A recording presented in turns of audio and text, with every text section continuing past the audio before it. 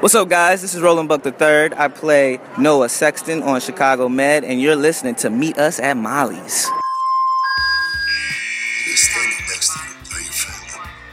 And to me, there's nothing more important. Not gonna be all sunshine and roses, but I can promise it's gonna be a hell of a ride.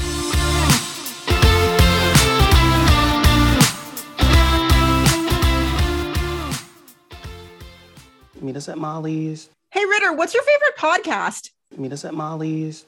Hey, everybody. That happened on Wednesday. That was cool. That was so unexpected, but so fun. It was. I didn't even catch it the first time. I didn't catch it until the commercial because our group text started to blow up. And I was like, what? They said it? They said it? And I had to go back and find it. That was cool. Yeah, it's really cool. Really cool. Still on the lookout for the word, but that did not suck.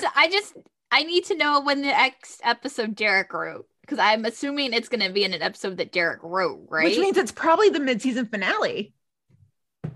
God, if it's mid-season. I know. Oh, man. I know. So, hope everybody's doing well. We obviously are covering this week's episodes. So episodes 7, 707, 1007, 907. Look, Brian and I have been ripping and raring to go all day. You guys know we record this on Thursday night and we've just had so many feels just pent up. We're just let's go. Well, and I feel like the rewatches made it worse. Last night I was because it's late when they air. So especially PD, I was half awake. I was kind of getting it, whatever. But then I rewatched it today. I was like, oh man, I have so many more feels.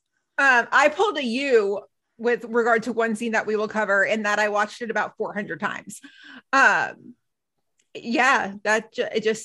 was an interesting week. By the way, if you had Matt Cooper having a heart attack on your One Chicago bingo card, you win for the week. Yeah, did not see that coming. Nope. I mean, yeah. Nope. That was something. That was something. Oh gosh. Okay. So I know. Where do we start? Ritter said meet us at Molly's. We start with the news. We always start with the news. We start with the news. All right. So we've got a little bit of news, not a ton. We had a little bit of a scoop from Matt's Inside Line. Jennifer, we don't know if this is a Jennifer we know, but Jennifer asked, now that Chicago Fire Stella is a lieutenant, when will we get to see her in action? And the answer to that is, Derek Haas told me that we will see Miranda back on screen, and I quote, before the end of this calendar year. But whether Stella will be lieutenant on Truck 81 now that Casey has left is going to be a hot topic of conversation through this next batch of episodes. Whether they're going to hold a spot for her while she's off doing her good work for Girls on Fire in Boston.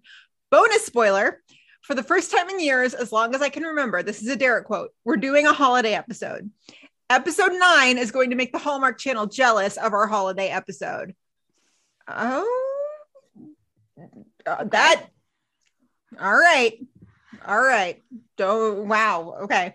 And then in parentheses, it says, as the EP explained, because of the airing schedule this year, episode 9 is kind of on an island by itself in December. So we thought, maybe we could do a holiday episode. And I wrote it.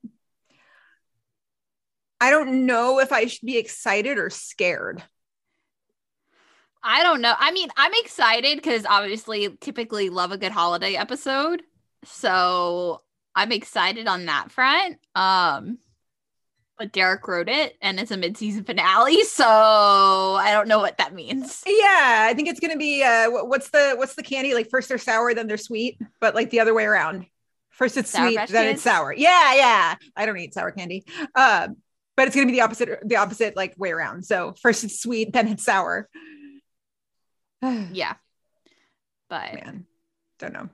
I think what we're thinking on the schedule is that if 9 is the season finale, which it sure sounds like it sounds like we're going to get 8 next week and then take 2 weeks for a hiatus? So according to the press releases, they're definitely showing repeats on the 17th. They're showing episodes 1 from this season on the 17th. So they're definitely repeats on the 17th. The 24th is the day before Thanksgiving. So they're definitely not airing new episodes. Although a lot of things are coming out on the 24th, but not One Chicago, like Hawkeye. I think Saved by the Bell comes back that day. There's something else that comes. that air. Anyway, lots of other stuff happening that day. And then, so I would assume that we're either getting this episode 9, the 1st or the 8th. Like, I doubt they're going any later than the 1st or the 8th. I don't want to seem ungrateful, but I don't want the mid-season finales as a birthday present. Can it be the 1st? Oh, yeah. I don't want them as a belated birthday present because mid-season finales in the past, they're traumatic. Well, they're dramatic. Yeah. They're dramatic. Last year doesn't really count because obviously it was just episode 2, but season 7, I was not okay. Yeah. No. Yeah. I didn't even think about that, but yeah. Yeah. No, it was a rough night. I'm going to keep my fingers crossed for the 1st. So yeah.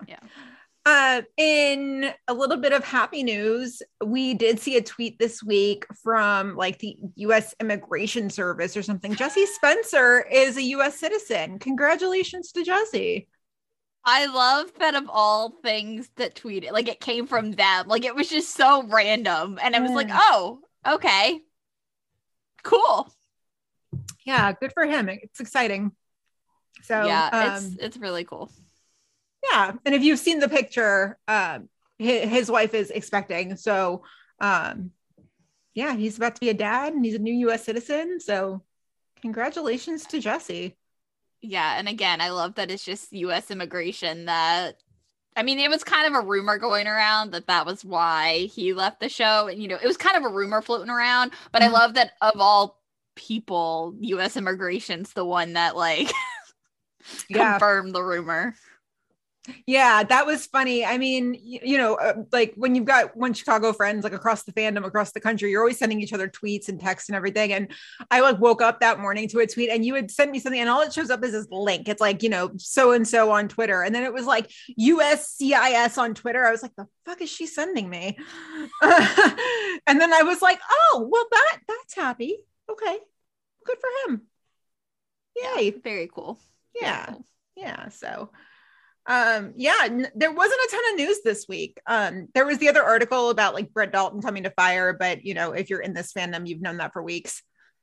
Also, if you've seen these episodes, you know that now. So I laughed so hard when TV Line put out that tweet and it was like confirmed. And we were like, yeah, but we've known for like a month now. Where have you been? Well, and I love how even too, like in the article itself, they acknowledge the fact they're like fans have noticed in photos, and it's like, well, duh, like. Yeah, like duh. You need better reporters, TV Line. Like hire the fandom. We can get you any scoop you want. Like, yeah, just pay attention to filming. It's not that hard. Yeah. So, but there wasn't a ton of news. Just this. So, as always, if you guys see anything, please send it to us. You're really good about that. We really appreciate it. Really helps us not have to be in like 59 places at once. So that's nice. Brenna, I'm so enthralled by this Christmas movie happening over your shoulder right now. What movie is that? I think it's a new, it's Janelle Parrish and... Oh, and Ryan Pavey. That's King and Creek Christmas. And I only know that because it's on our DVR. Okay. Yeah. I don't think that's what it was. The info said it was called, is it? Oh, maybe she's been in it's called. She had a new one come out this last weekend with Ryan Pavey, and Ryan Pavey's a dreamboat, by the way. Yes, he is. Yeah. And that's why it's on the DVR, because I was like, Ryan Pavey. Ooh. No, it's Coyote Creek Christmas. Yeah, I was close. Is Treat Williams in it? Because I swear I saw him a second ago. I don't know. No idea. Okay. I missed the ones from this past weekend, so I gotta catch up. By the way, I texted you that I watched A Christmas Promise, so with Tori. We gotta save all of this for the Christmas episode. Damn it. Okay. Yeah. You know what? If we do get the mid-season finales on the 1st, might be a good idea to do that Christmas episode with Emily on the 8th. Yeah, we'll have to just wait for her schedule to kind of confirm that, but true story. So no patron shout outs this week. That's okay. If you guys want to support the pod for as little as $2 a month, head to the link in our socials. Lots of cool stuff. The minute we go on hiatus, I've got ideas for all sorts of fun stuff we're going to do with the patrons. So I've got a nice little community growing of like 60 something patrons. Something. It's fun. We got a big little family growing on the Facebooks. It's nice. So definitely check that out. Yeah. All right. So Without further ado, it's time to move into the episode, shall we? Let's do it. I know we're like speeding through the news, but I'm like chomping at the bit. I'm like, let's roll. So Let's do it. Let me scroll down in the outline here because I want to be selfish and be the one to talk about Will. So I just got to see if like you should start or I should start. So we like it ends up that way. I think you need to start. Do I need to start? Okay. So if you talk about Vanessa, then I talk about Ethan. And then you talk about need Crockett. to start. I need to start. Okay. Okay, cool. I will do that. William. Okay, cool. Just don't judge me. I get to do that this week. I don't care. You love me, I think. Okay. Oh man. Okay. I'm just like ready. Like I'm ready. I'm just like I have thoughts on like every single episode. Okay, so let's start off with Stevie. So in case you forgot, last week Stevie had her mom's van towed. Her mom was a patient at the ED. She was not happy about it. Stevie got her mom's van towed so that basically she would have to stay with her. So Stevie's mom is staying and it's pretty noticeable. Like she's happy, she's healthy, she's, doing crossword puzzles. She's healthy, she's good. Stevie's apartment is a mess though. A mess. And poor Stevie, she's just like, oh yeah, the roommate situation is like not too great. But her mom makes this one comment about like, she's like, oh, if only it weren't for that like anonymous jerk who had my van towed. Ooh, awkward. Like awkward turtle. Yeah, awkward. So Stevie leaves for work. Cool. Dylan and Stevie, they are paired together this week, which like, I like it. I like this friendship. Weren't they paired together in the premiere too? Mm-hmm. Yeah, I like it. I'll take it. Yeah. So they get a father and son who were in a car accident. Before we even get into the weeds with this one, I just want to take a second to appreciate Doris's hair this week. Those curls were flawless. Did you notice that? Yeah, it was on point. It was on point. When they bring them in, like Doris is just like moving around and everything, and her hair is just like whoosh, whoosh. It's like perfect. I was like, damn, share your routine, Doris. My goodness. Yeah. Whatever. Also, I feel like before we really get into it, I feel like we need to acknowledge the fact that the kid in this case was once upon a time JJ on Chicago Fire. Yes. Oh my God. Which is like just like a cool little, throwback. I obviously wouldn't have recognized him. I didn't recognize him until I saw some people tweet about it last night. And I was like, oh my God. Yeah. Our listeners have good eyes. Like we would not have spotted that. So sweet little JJ. Oh, TBT to JJ and Pouch. What a time. What a time indeed. So the son is like super worried, right? Because I mean, his dad, he's even says that he's like, my dad is all I have.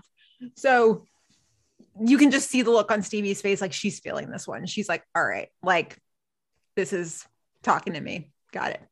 So we finally get our first scene with the newbies and Dr. Abrams. And it's pretty much everything I imagined and more. I feel like they don't know what to expect from Dr. Abrams. And they're just like thrown into the wild. And it's like, listen, nobody gave you guys a crash course in Dr. Abrams, but like, this is pretty normal. Oh my gosh. I love like Dylan suggested something. I don't even remember what he said. And Dr. Abrams is like, well, it's good to know I have your approval. And you see his face just be like, what? Like, oh, don't take it personally, Dylan. Like, poor baby. It's not you. It's him. It's him. And believe it or not, this is him on a good day. Yeah. Oh, that was perfect. Just perfect. And I really would not have had that any other way. Like, I don't think I would have wanted them to be warned like, hey, Dr. Abrams is a little grumpy. No, that was perfect. Like, I don't know if I would want Dr. Abrams around all the time, just because I feel like that kind of personality would get annoying after, like, if I saw it week after week. But when he's just in here for, like, little spurts here and there, like, a couple times a season, it's like, mwah, chef's kiss. Yeah, it's so good. It's perfect. I know for sure he would annoy the crap out of me. Like, I would enjoy hearing him snipe at my coworkers, but the minute he sniped at me, I would probably take it personally and go cry. Or like have enough of it and be like, you can talk to them however you want. Don't fucking talk to me like that. Yeah, that's just art. He should come on the podcast sometime. Ooh, that would be so fun. It would be fun. It would. Like midway through the interview, we're just like, you're not grumpy. That's so weird. I don't know. So after the first round of tests and surgery and everything, we find out the dad's pretty much paralyzed. Like his spine is like, they basically need to like do something to his spinal cord, but they can't because like the vertebra in his back are like all fucked up because of the accident. And the dad or the son is like, I know my dad, like we've got to do something else. This is not going to fly. And Dylan and Abrams are like, we're so sorry. Like, this is the only option. And Stevie goes like full Will Halstead and just is like, we could do this extremely dangerous rare procedure. Or maybe not full Will Halstead, like full Connor Rhodes. No, I think it was more Will Halstead. It was maybe a combination of both. I tweeted last night because I was tweeting the med portion, and I was like, what med school did she and Will go to again? Like, was there a course in like suggesting dangerous procedures 101? Like, is that something they learned in school? Like, was it something in the water at their med school in New York? Like, yeah, for real though. Yeah, like how were they taught at this med school? I have questions. So many questions. And yeah, so Stevie's like, we could do a laminectomy and it would solve all the problems. And Dylan's like, wait, but it's also really dangerous. Like the success rate is really low and your dad could die. And so Dylan's like, hey, Stevie, like, can we chat? Can we talk? Like real fast, just real fast. I honestly love though how just like straight by, I don't want to say by the book. I don't think that's the right phrase I'm looking for here, but like how straight by the book Dylan is about his approach to medicine. Like Dylan would never have considered doing this, even though he cares about his patients. Dylan, I think, would have never considered going against, Abrams or the higher ups, Yeah. Even if it was for the good of the patient, I don't think Dylan would ever. And the contrast in their approaches to medicine are really interesting. Yeah. And that's interesting you say that because I the way I would sum it up is that like Dylan plays it safe. But then I try to think if this was the kid in this situation and the kid was going to be paralyzed, like would Dylan suggest that kind of risky procedure? I don't know. And maybe we just haven't seen enough. I mean, I know it's been 7 episodes, but it's still only been 7 episodes. Like maybe we just haven't gotten a grasp yet, really. Because all of Dylan's cases so far, with the exception of last week where he, suspected child abuse and it wasn't child abuse, have been pretty straight by the book and like nothing crazy and nothing where we kind of get to see what Dylan would do in a like, life or death situation when it comes to his patients.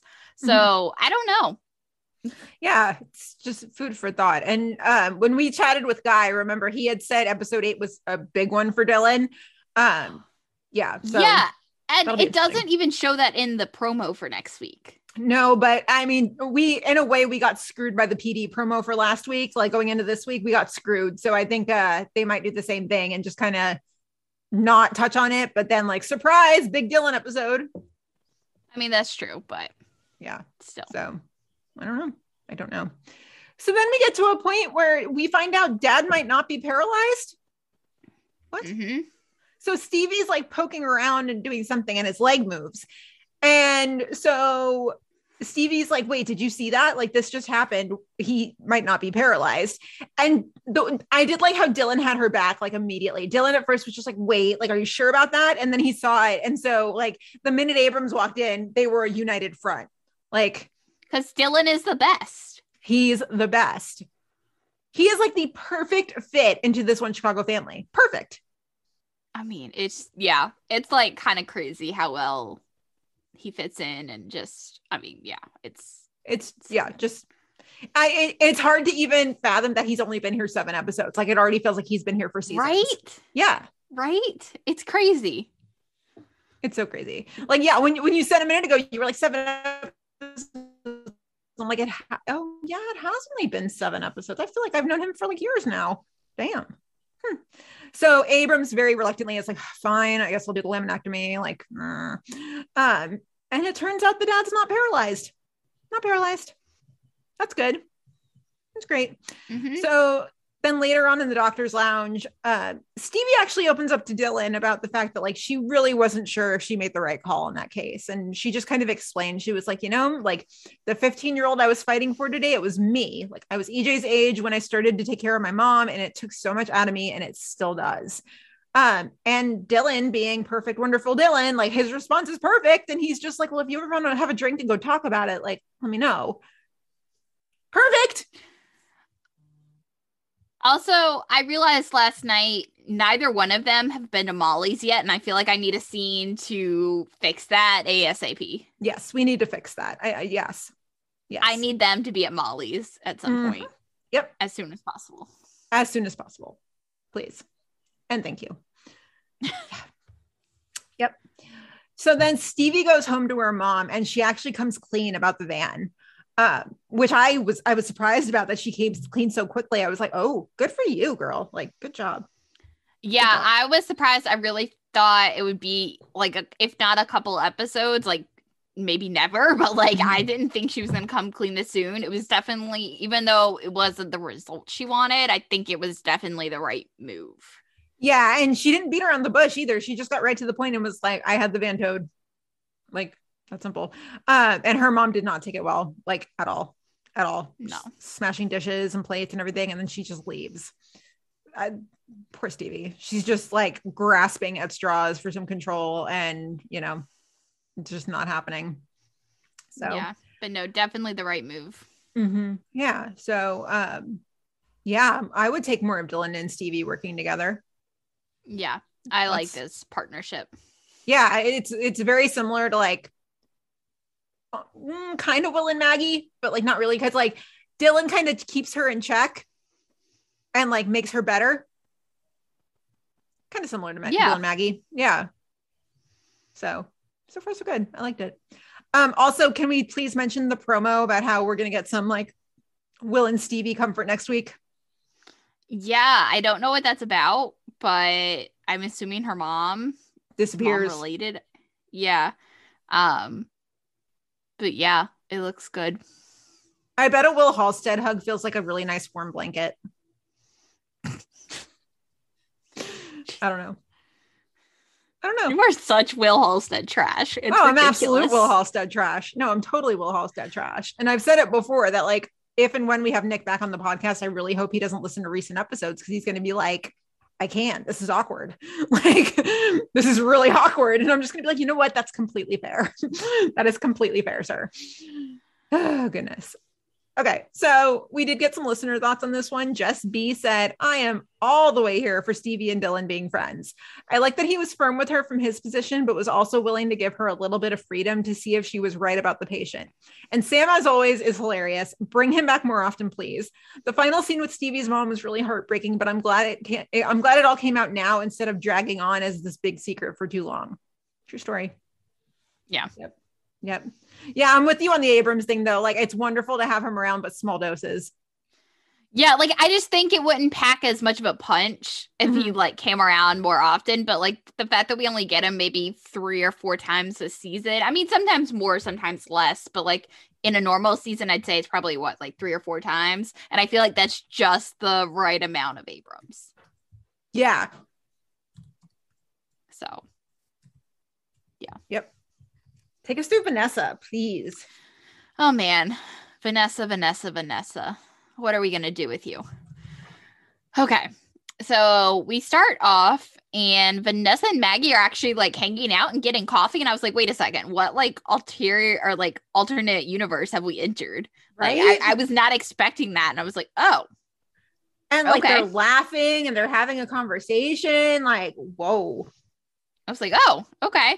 But then it all kind of gets interrupted because some random nurse like runs into them and is like, oh, have anyone told you guys look so similar? You could be sisters. And so Vanessa, of course, starts freaking about whether or not Maggie's told anyone. And of course, then Maggie comes clean about the fact that Sharon knows and Dr. Charles. And honestly, I forgot that Dr. Charles knew. I was like, oh, it's just Sharon. And she's like, no, Dr. Charles. And I was like, oh, right. Yeah, I forgot too. But yeah, so Vanessa is like kind of not super mad at Maggie, but she's definitely annoyed about the fact that like she thought, nobody knew, and now people at the hospital know her secret. She does go 0 to 60 pretty fast. Yeah. So while this, she immediately pretty much gets a patient, and her patient is this girl named Astrid, who's 21 years old and has these hallucinations. And her parents come in and they're like, this has been happening for the last kind of 6 months. And they're like, we actually want her on a psych hold just because, we're worried about what could happen. But like, we think given our history for the last couple months that, putting her on a psych hold is best. Dude, this actually happened to a girl I went to college with. Really? Yeah, like because like the onset at first they thought it was schizophrenia when she like came in, and the onset of schizophrenia in women is like late teens, like around that age. And it happened to a girl I went to college with. Like I just like at orientation we all met her, and like she was wonderful. And then as the semester went on, like you could just tell the decline had happened, and it was it's crazy. I don't know, but what it wasn't happened to her, schizophrenia. though. I think it was schizophrenia for her. But yeah, something very similar. I was just like, yeah. And so I can see why Vanessa, like the minute the parents were like, we want her committed, and Vanessa was like, oh God, like, no, I can see why. I mean, yeah. Yeah. But so Vanessa makes it her life's mission to figure out what's wrong with her. And she starts running every test possible, physical, MRIs, neuro. I mean, like you name it, Vanessa's running the test. Mm-hmm. And so she's being super diligent, and Dr. Charles is working on this case with her, of course. And finally, I mean, it takes a while, but finally Dr. Charles just like hits his limit with her and is like, okay, you've got to stop. Okay, wait, look, Vanessa, this young lady, she's been through a traumatic event, right? She's in a vulnerable place. And now we spent the last couple hours slatting her in and out of metal tubes, sticking big needles in her back. Her parents are talking about having her committed. I just want to make sure that this diagnosis is correct. And I applaud your drive in trying to figure out what's going on here, but I also would encourage you to think of her as, I don't know, more as a human being and less maybe as a test you're going to get graded on. I mean, I think it's just important to strike a balance there. Okay? Yeah. I don't think, I don't remember him ever being this firm with another doctor. Like, Dr. Charles is usually so chill and like explains things rationally and everything, but like you could tell he was a little annoyed. I don't even think it's necessarily, I mean, because and as we kind of see in a second, which we'll talk about, I don't think it's necessarily all the fact that he was so annoyed with her about the way she was approaching Astrid. I think he was, partially annoyed with her because of the way she was approaching Astrid's, condition, but also that he could kind of just start to tell that something's wrong with Vanessa. Yeah. Yeah, he definitely sensed that pretty quickly. He did talk down to her a little bit in this moment, but also, what are you gonna do? But I wouldn't say it was like totally out of line either. Like, no. They had a conversation that when they were trying to figure out whether it was anything neuro, and they were like, no, it's not, or whatever. We decided that, and then she still went and like ran tests, mm-hmm. and it's like, what the hell? Like, why did you just go run those tests? We had already kind of ruled out that it was blah blah blah. I don't remember specifically, but yeah. So yeah, it's not totally out of line, but mm-hmm. Anyway. So of course, then Astrid starts seizing. So then, that's something they weren't expecting. And so they're like, okay, well, we really got to figure it out. So they run more tests, and Astrid, as it turns out, is not going crazy. She has some condition called metachromatic leukodystrophy. Ooh, good job. Thank you. Which basically causes the brain and nervous system to lose function. But seeing as she just started recently seeing her symptoms, and within the last couple of months, it seems like they've caught it early, and she should be able to like control it and stop it from getting worse with some meds. So good news on that front.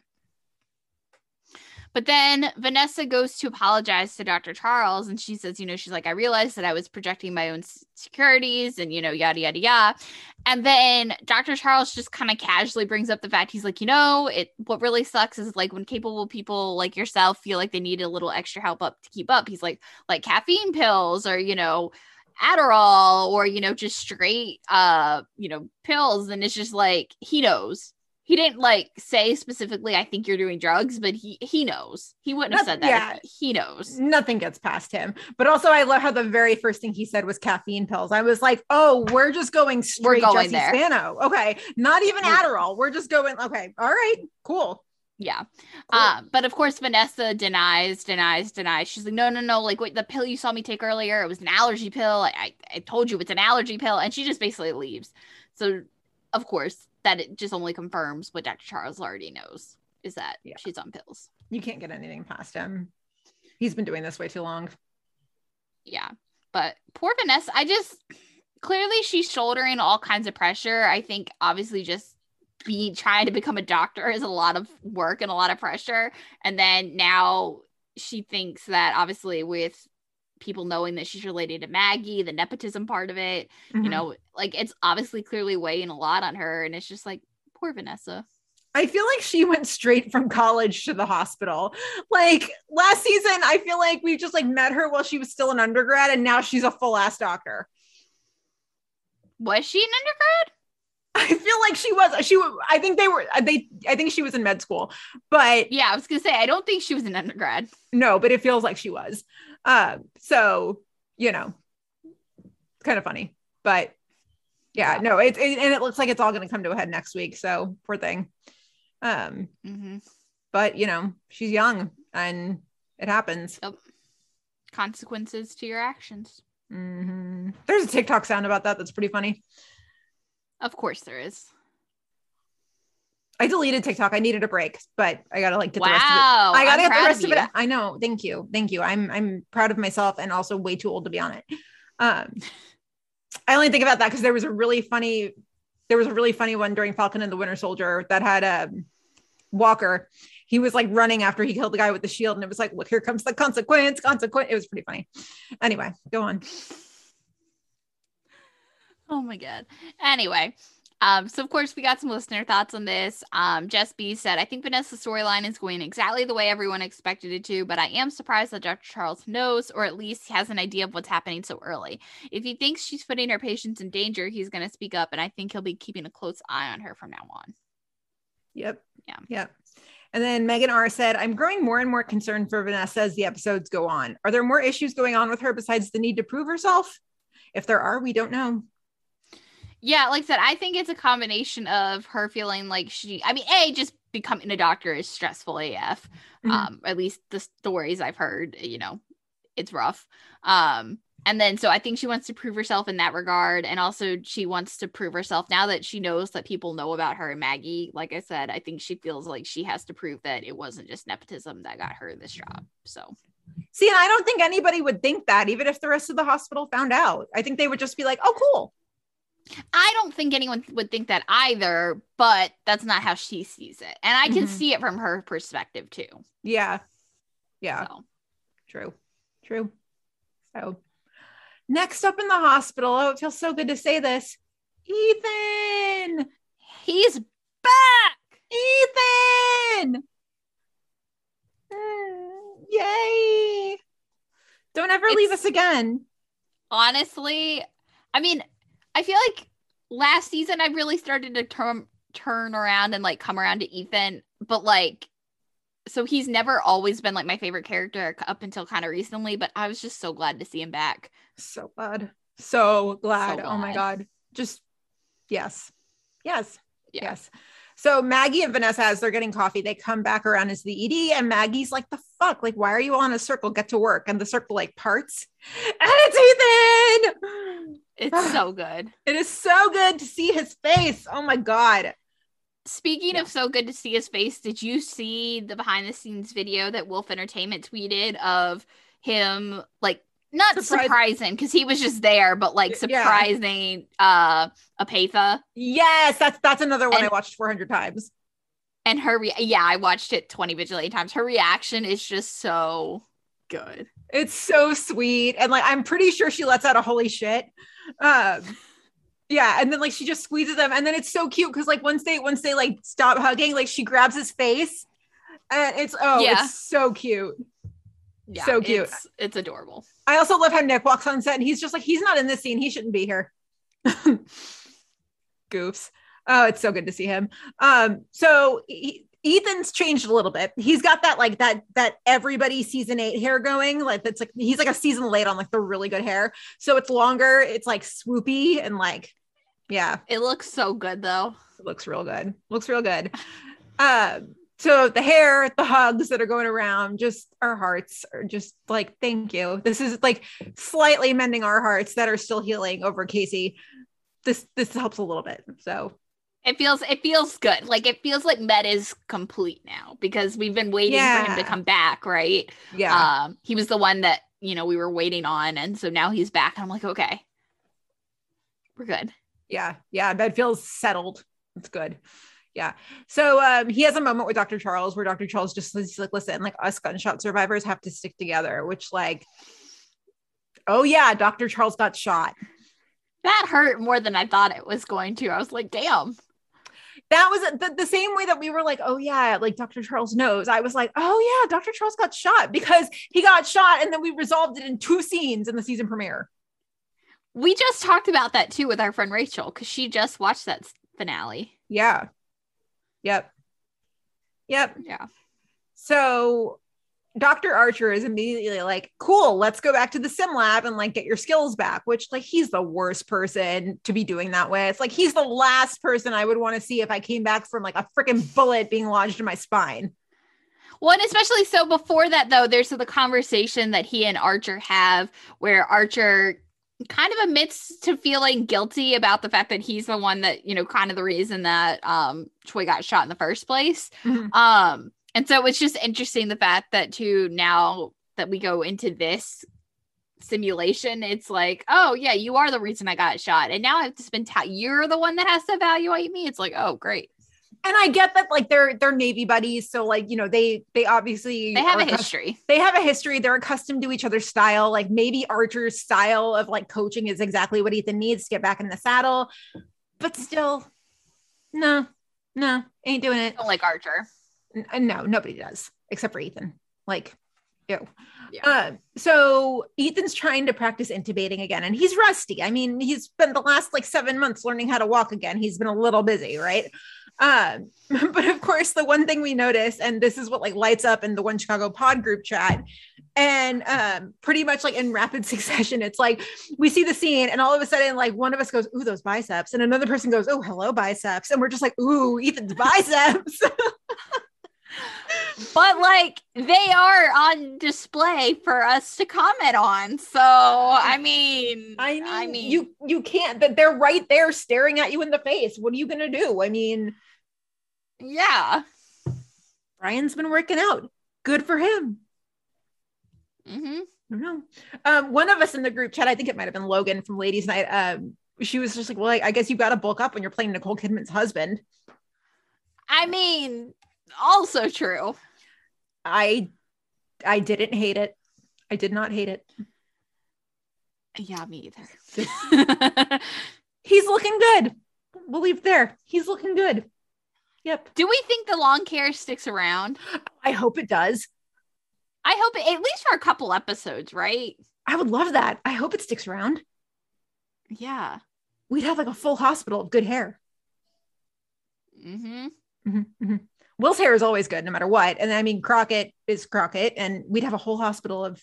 I mean, and Lannick's still hair. there. We just don't see him all the time. So yeah, where the Lannick's hell is he there. on? I miss him. He was around for a hot second, right? Wasn't he in the first episode? I think so. Also, reactivate your Instagram, Nate Santana. Yeah. You know who also has good hair? Cooper. Oh Michael my God, Rady yes. obviously has good hair. Michael Rady has really good hair. So, yeah. He does. It's just a hospital of guys full of good hair. It really is, though. It really is. Yeah. Hashtag blessed. So he's still trying to intubate this guy. And I mean, again, he's rusty. He spent the last 7 months learning how to walk again. He's been a little effing busy. But he's getting like jammed up and everything. And Archer is just like, you're losing him. He's dying. Like, shut up, Archer. Shut up. Right. Just like give the boy a second. Yeah. Like nobody likes you. Nobody wants to listen to you. Just can it. Zip it. Yep. Zip it. So Ethan keeps on practicing and it keeps going sideways. And Archer's like, well, maybe we need to take a break. Maybe we need to stop. And Ethan's like, you've got to just let me try again. Like, shut up and let me keep practicing. He's like, I will get there. Just, yeah.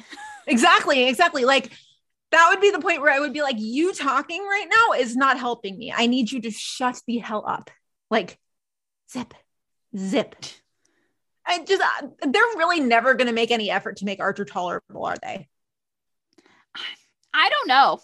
I don't know what they're doing with Archer. And They haven't told us anything about his family, anything about like anything that might like endear him to us. Nothing. Well, I would just really like to know. I don't really care. I mean, if they want to bring in Archer's family, fine, whatever. But I would really like to know more about his time overseas and like the stuff that he, you know, how he'd even, because we had that time where he lied about his, you know, PTSD and stuff. And it's clear he's got something going on that, you know, that his time over there affected him. And I would just, you know, I would really like to know. Yeah, just give us more than what we've got right now. Give us more than the face value. And I think, you know, he was a doctor over there too. So obviously a lot of that stuff affected how he is as a doctor now. And I think that would just be the most valuable information. So just give me more about Archer's time overseas. Yeah, absolutely. So then towards the end of the episode, Will tags him in. Will has no idea that Ethan's still like regaining his sea legs. Will's just like, hey, Ethan, come help me out. Tags him in when he comes in with Cooper, which we'll get there. And Ethan nails it because of course he does. Everybody's all surprised. And we're just like you doubted him? Really? Right. Not cool. Yep. Don't doubt him. He did it. Of course he did it. Good for him. I'm glad he's back. I'm so glad he's back. Yeah. But next week, the promo.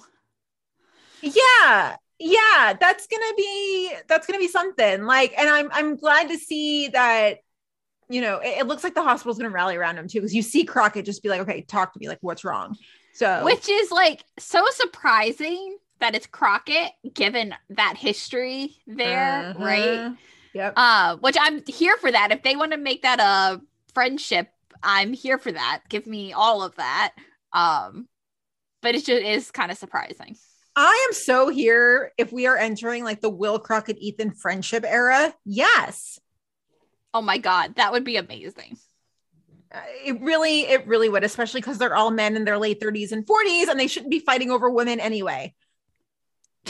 True. Yeah. True. Yeah. True. So, yeah. Yeah.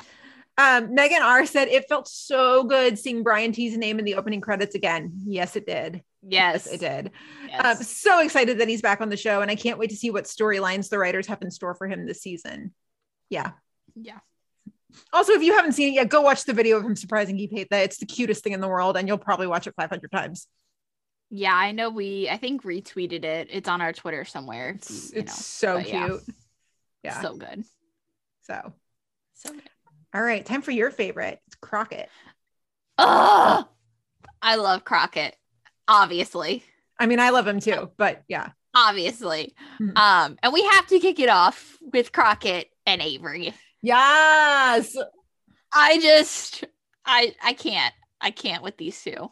Mm-hmm. And she's like barely around and I'm just like, give me more. Give me more. I need it. I just got chills. Mm-hmm. It's happening, guys. Okay. So Avery's come in for a checkup or whatever. And so he's like checking out her incision and he's like, you know, everything looks good, yada, yada, yada. And they are both flirting hardcore. It's great. And Crockett turns on the charm voice and they're like very close together. And it's so good. It's really good. It's really good. I would giggle if I were Johanna Brady. He'd get super close and do like the Southern charm voice and be like, I get just turned into a schoolgirl just watching it and like to be there in that scene. Yeah. I mean, she's an actress, so I'm sure she doesn't. She can handle it. She's professional, but as we speak. Yeah. Yeah. That's what I said. I got chills. I'm just, it's so good. It's really good. Yeah. And so he's like, at this point, you don't need to come back for another month. And she's like, oh, another month. She's like, I think I need to come. I'll have to find a reason to like come see you again before that. And they talk about going out for drinks, and then Crockett's like, I don't think it's appropriate for me to date a patient, and everyone from the audience is like, yes it is, just do it, all right, like, you know, just like, it's fine. You work at Chicago Med. What's a rule? You've never heard of a rule. Stop that. Yeah. Nonsense. And like, she's not gonna, at some point, like, she may have one more checkup, then she's gonna be, you know, cleared from being your patient. It's fine. It's fine. It's fine. Totally fine. Totally fine. Also, I appreciate her game. I appreciate that she can flirt right back and be like, let me be assertive here and just like go get my man. Yeah, and I forget exactly what her line was, but she said something at the very end as she like walked away, and like she got closer, said the line, and then left him to think about what she just said. And I was like, oh my God, she can dish it right back. I love her. I love it. Yeah. It's Love pretty it. great. Love them. Yeah. And I love that we're going with this relation. I'm really glad that they didn't go there with Dr. Blake's character. Like, this is much more satisfying to me. Are we sure they're going that way though? Like, they really better not pull a fake out. God, I hope not. And also, a triangle between a mother and daughter is gross. And that's not Crockett anymore. Like, if you told me that was Crockett season 5, like when Crockett first showed up, I would kind of believe you. Mm-hmm. Like, Crockett season 5, when he first showed up to Med, was much more of a playboy, whatever. And like, I would have kind of believed Crockett maybe would have done something like that back then. But I feel like Crockett's had a lot of growth in the last couple of years, and I don't think he would do that. I really hope he wouldn't. Yeah. I hope he wouldn't. But anyway, so he's still working with Dr. Blake, though, speaking of her. And they have found a liver for Sheldon. But of course, it's too big. So Dr. Blake at first is like, yeah, well, we can't use it. We're just going to have to keep, you know, him on the donor list. But Crockett suggests a hepatectomy. I'm pretty sure that's right. And spell check did not catch it. So I think it's the right word. But I think that's just, I meant to look it up. I think that's just one of those procedures where they use like part of the liver, right? Yeah, it's a really fancy word for removing part of the liver. Yeah. Or in this case, just using part of the liver for the transplant. Yeah. But yeah. So of course, Dr. Blake is like, I don't know. And Crockett's like, no, I'm going to do it. And it's like, okay, I guess we'll try this. So of course they're in there and the liver is still too big. So Dr. Blake just suggests making more room and like dissecting more of the diaphragm. And I'm like, okay. All this like medical stuff is happening and I don't really know. And I'm just like, okay, cool. Medical stuff. I'm like, okay. But it works. It ends up working. And so Sheldon has his liver now and everything's good. And Crockett finds Dr. Blake later on after surgery and he apologizes to her for pushing her into a corner with that surgery. But she's like, actually, I'm totally fine with it. She's like, I've been waiting for 2 weeks for the Crockett who threw me off my daughter's case to show up in my OR. She was like, you know, it was nice that he could finally make it. She's like, self-doubt is not a good look on you. Okay. Yeah. And it's true though. I don't think, you know, Crockett is so capable of so many different things. And a lot of times he finds himself like questioning his own abilities but he shouldn't because he can pull it off.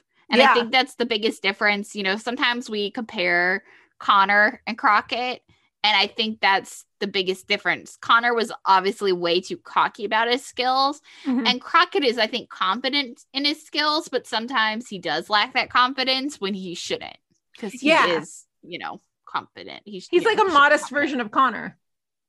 A very modest version. Very modest. Yeah. Yeah.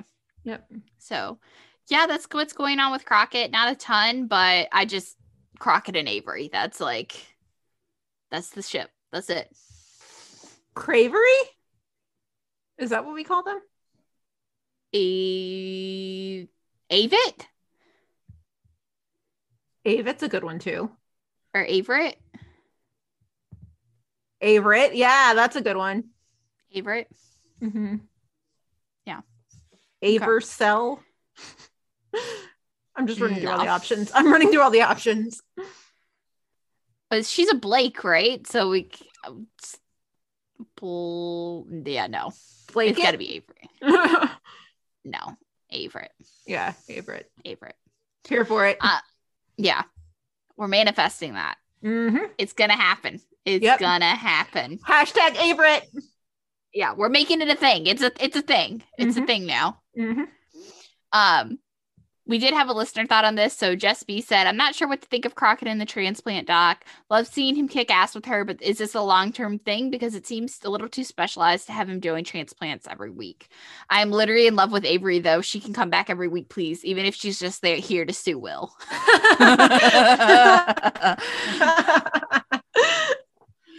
I bet her firm has sued Will before. Probably. Let's be real. Yeah. That's a good one though, Jess. That's a really good one. And I was about to defend Will, but I'm just gonna not, because I'm not gonna dig myself that hole. But moving into William, speaking of Precious William, I mean, I found this the most interesting part of the whole episode just because it was just so unexpected. Yeah, I definitely, of all the different avenues I thought the Cooper storyline was gonna go, him snorting cocaine, which causing a heart attack, was definitely not what I thought. Started off as an episode of Mad and then veered off into an episode of Succession. Like, what? Okay, so we start off, and because remember, Eleanor, she was the older lady from like 2 weeks ago. She died at the end of last week's episode.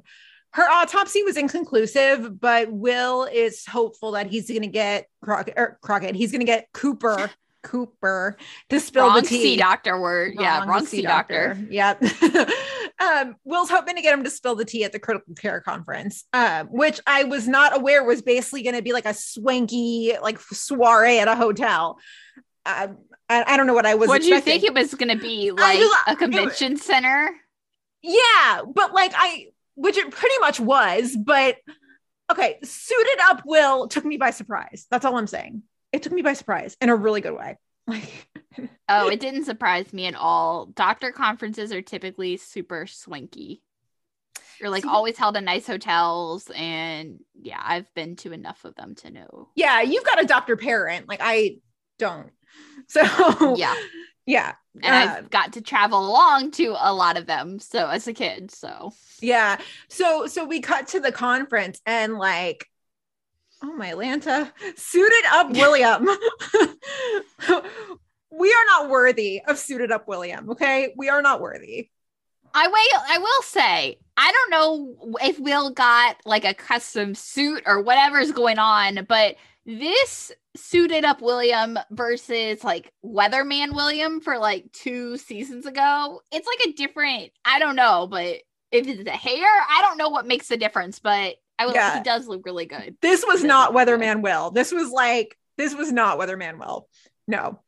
I'm pretty sure the suit had to have been custom because it was like perfection. I don't know if it's that or it's just the hair is flowier since Weatherman Will. I don't know, but like it's definitely A+ growth. We need to take a moment to appreciate the fact that we've got the Halstead brothers in our lives, because like the Halstead men and their ability to rock suits, we are #blessed. Oh man. Now you got me thinking about Jays from 301 and I'm just like, damn. I'm going to have to do that. Damn. I'm going to have to take a shot from 301 and a shot from this episode and put them together and just be like, we are not worthy. We're not worthy of the Halstead men. Like, no, we're not. We're really not. Really not. Just #blessed. Okay. So Little Miss Vascom shows up. Her actual name is Jessa, but it's just a lot more fun to call her Little Miss Vascom. She is like straight up just to the point, right? So she's just like, Will, here's my question. She's like, I'm just starting out my career. I don't want to be associated with a bad device. Was it the Vascom or did Matt do something? And like this quick little question she sneaked in, I was like, oh, she's smart. All right. Like her instincts are right on. So she's smart. She's just got to work out the kinks, but she's smart. But her timing is terrible because she's just like, was it Matt's fault? And then like clockwork, Matt shows up and Matt's just like, oh, hey. And so Matt and Will, they talk a little bit and Matt mentions something and he's like, yeah, I've been second guessing my own decisions lately. I'm sorry, what? Say that again? Yeah, that was where it's like changes thing. I'm like, oh, because he says that line, and at first, because we've been talking about whether he's actually bad or whether he's a good guy who just kind of got wrapped into something or whatever. And I was like, oh, so he's definitely a good guy. Like he's been quite second guessing his own decisions of like he's gonna be a good guy, and then it just kept taking a turn, and I was like, okay. And yeah, he even says to Will, he's like, if you were a bottle of tequila, where would you be hiding right now? I'm like, okay, he's an alcoholic. We can work with that. Well, and like he's had a bad couple of days. Like I can understand wanting to get drunk just because you've had a bad couple of days. I don't necessarily condone that, but like I can understand why he would want to get drunk because he's had a bad couple of days. Yeah. And so then we cut back to Med, and Goodwin's holding like a secret conference. What is she doing? Yeah, I know. I thought it was so funny because she's been all this time like, we have to wait for evidence. Like we have to wait to know for sure, if Cooper is the one behind it, if he's getting his kickbacks, like we have to be super sure that our case is airtight. And then all of a sudden, before they even know for sure whether it was Cooper's fault or that, whose fault it was, she's like, no, there's no more VASCOM. And it's like, wait, what? It's like the most like decisive I've ever seen Goodwin be ever. For real though, for real. She just like waves the wand and is like, no more VASCOM, VASCOM be gone. And Archer's like totally thrilled, which like, yeah, okay, Boomer, of course you are. Like, you're Archer, you're whatever. But the other doctors are pissed. And one of them even said, she's like, you can't tie our hands like this clinically. And Goodwin basically just says, too bad. Like, oh, where did this Goodwin come from? For real though. It's just funny because like usually she's not like that. She's usually just like, I should do something about this, but I'm not going to. So yeah, just a little surprising that usually she's like, Natalie, I should fire you, but I'm not going to. So it's interesting that she's just like, oh no, fuck that VASCOM. We're not using that anymore. Like, hell no. Yeah. So then we get an appearance from attorney guy. What? I already forgot his name. Arthur. I remembered it this time. I definitely did not. Oh my goodness. Like that. I feel like there was just like a shift in the space-time continuum now that I finally remembered his name. Man. I definitely didn't. Yeah, no. So he shows up alongside Cooper's father-in-law. I completely forgot. Did we even know that Cooper's father-in-law was on the board? I'm trying to remember, and I meant to go back and like rewatch the like kind of those first scenes from episode 1 just to like double confirm, but I don't think so. I don't remember that. Yeah. I don't remember that. So basically the whole reason that they're there is like the board is not going to ban the VASCOM. And the reasoning, Arthur pretty much gives the reasoning, and it's that they would be fucked. There would probably be like a breach of contract, and VASCOM would be like suing them up the ass. So they won't ban the VASCOM, but they will form a committee to investigate. And all that makes me think of is when Erin went to the task force and she came back and Adam was like, we were thinking of forming a committee on making coffee. Do you remember that? Yeah. So up in the hospitality lounge on like the swanky 12th floor of this hotel, Matt's enjoying himself. He's drinking, whatever. And Will, like, bless his heart, he tries so hard to be an investigative journalist. It's just, it's very Will. It's very Will. Okay. So they're talking or whatever. And Will tries to play the I got a text move where he's like, oh, excuse me, as I respond to this message.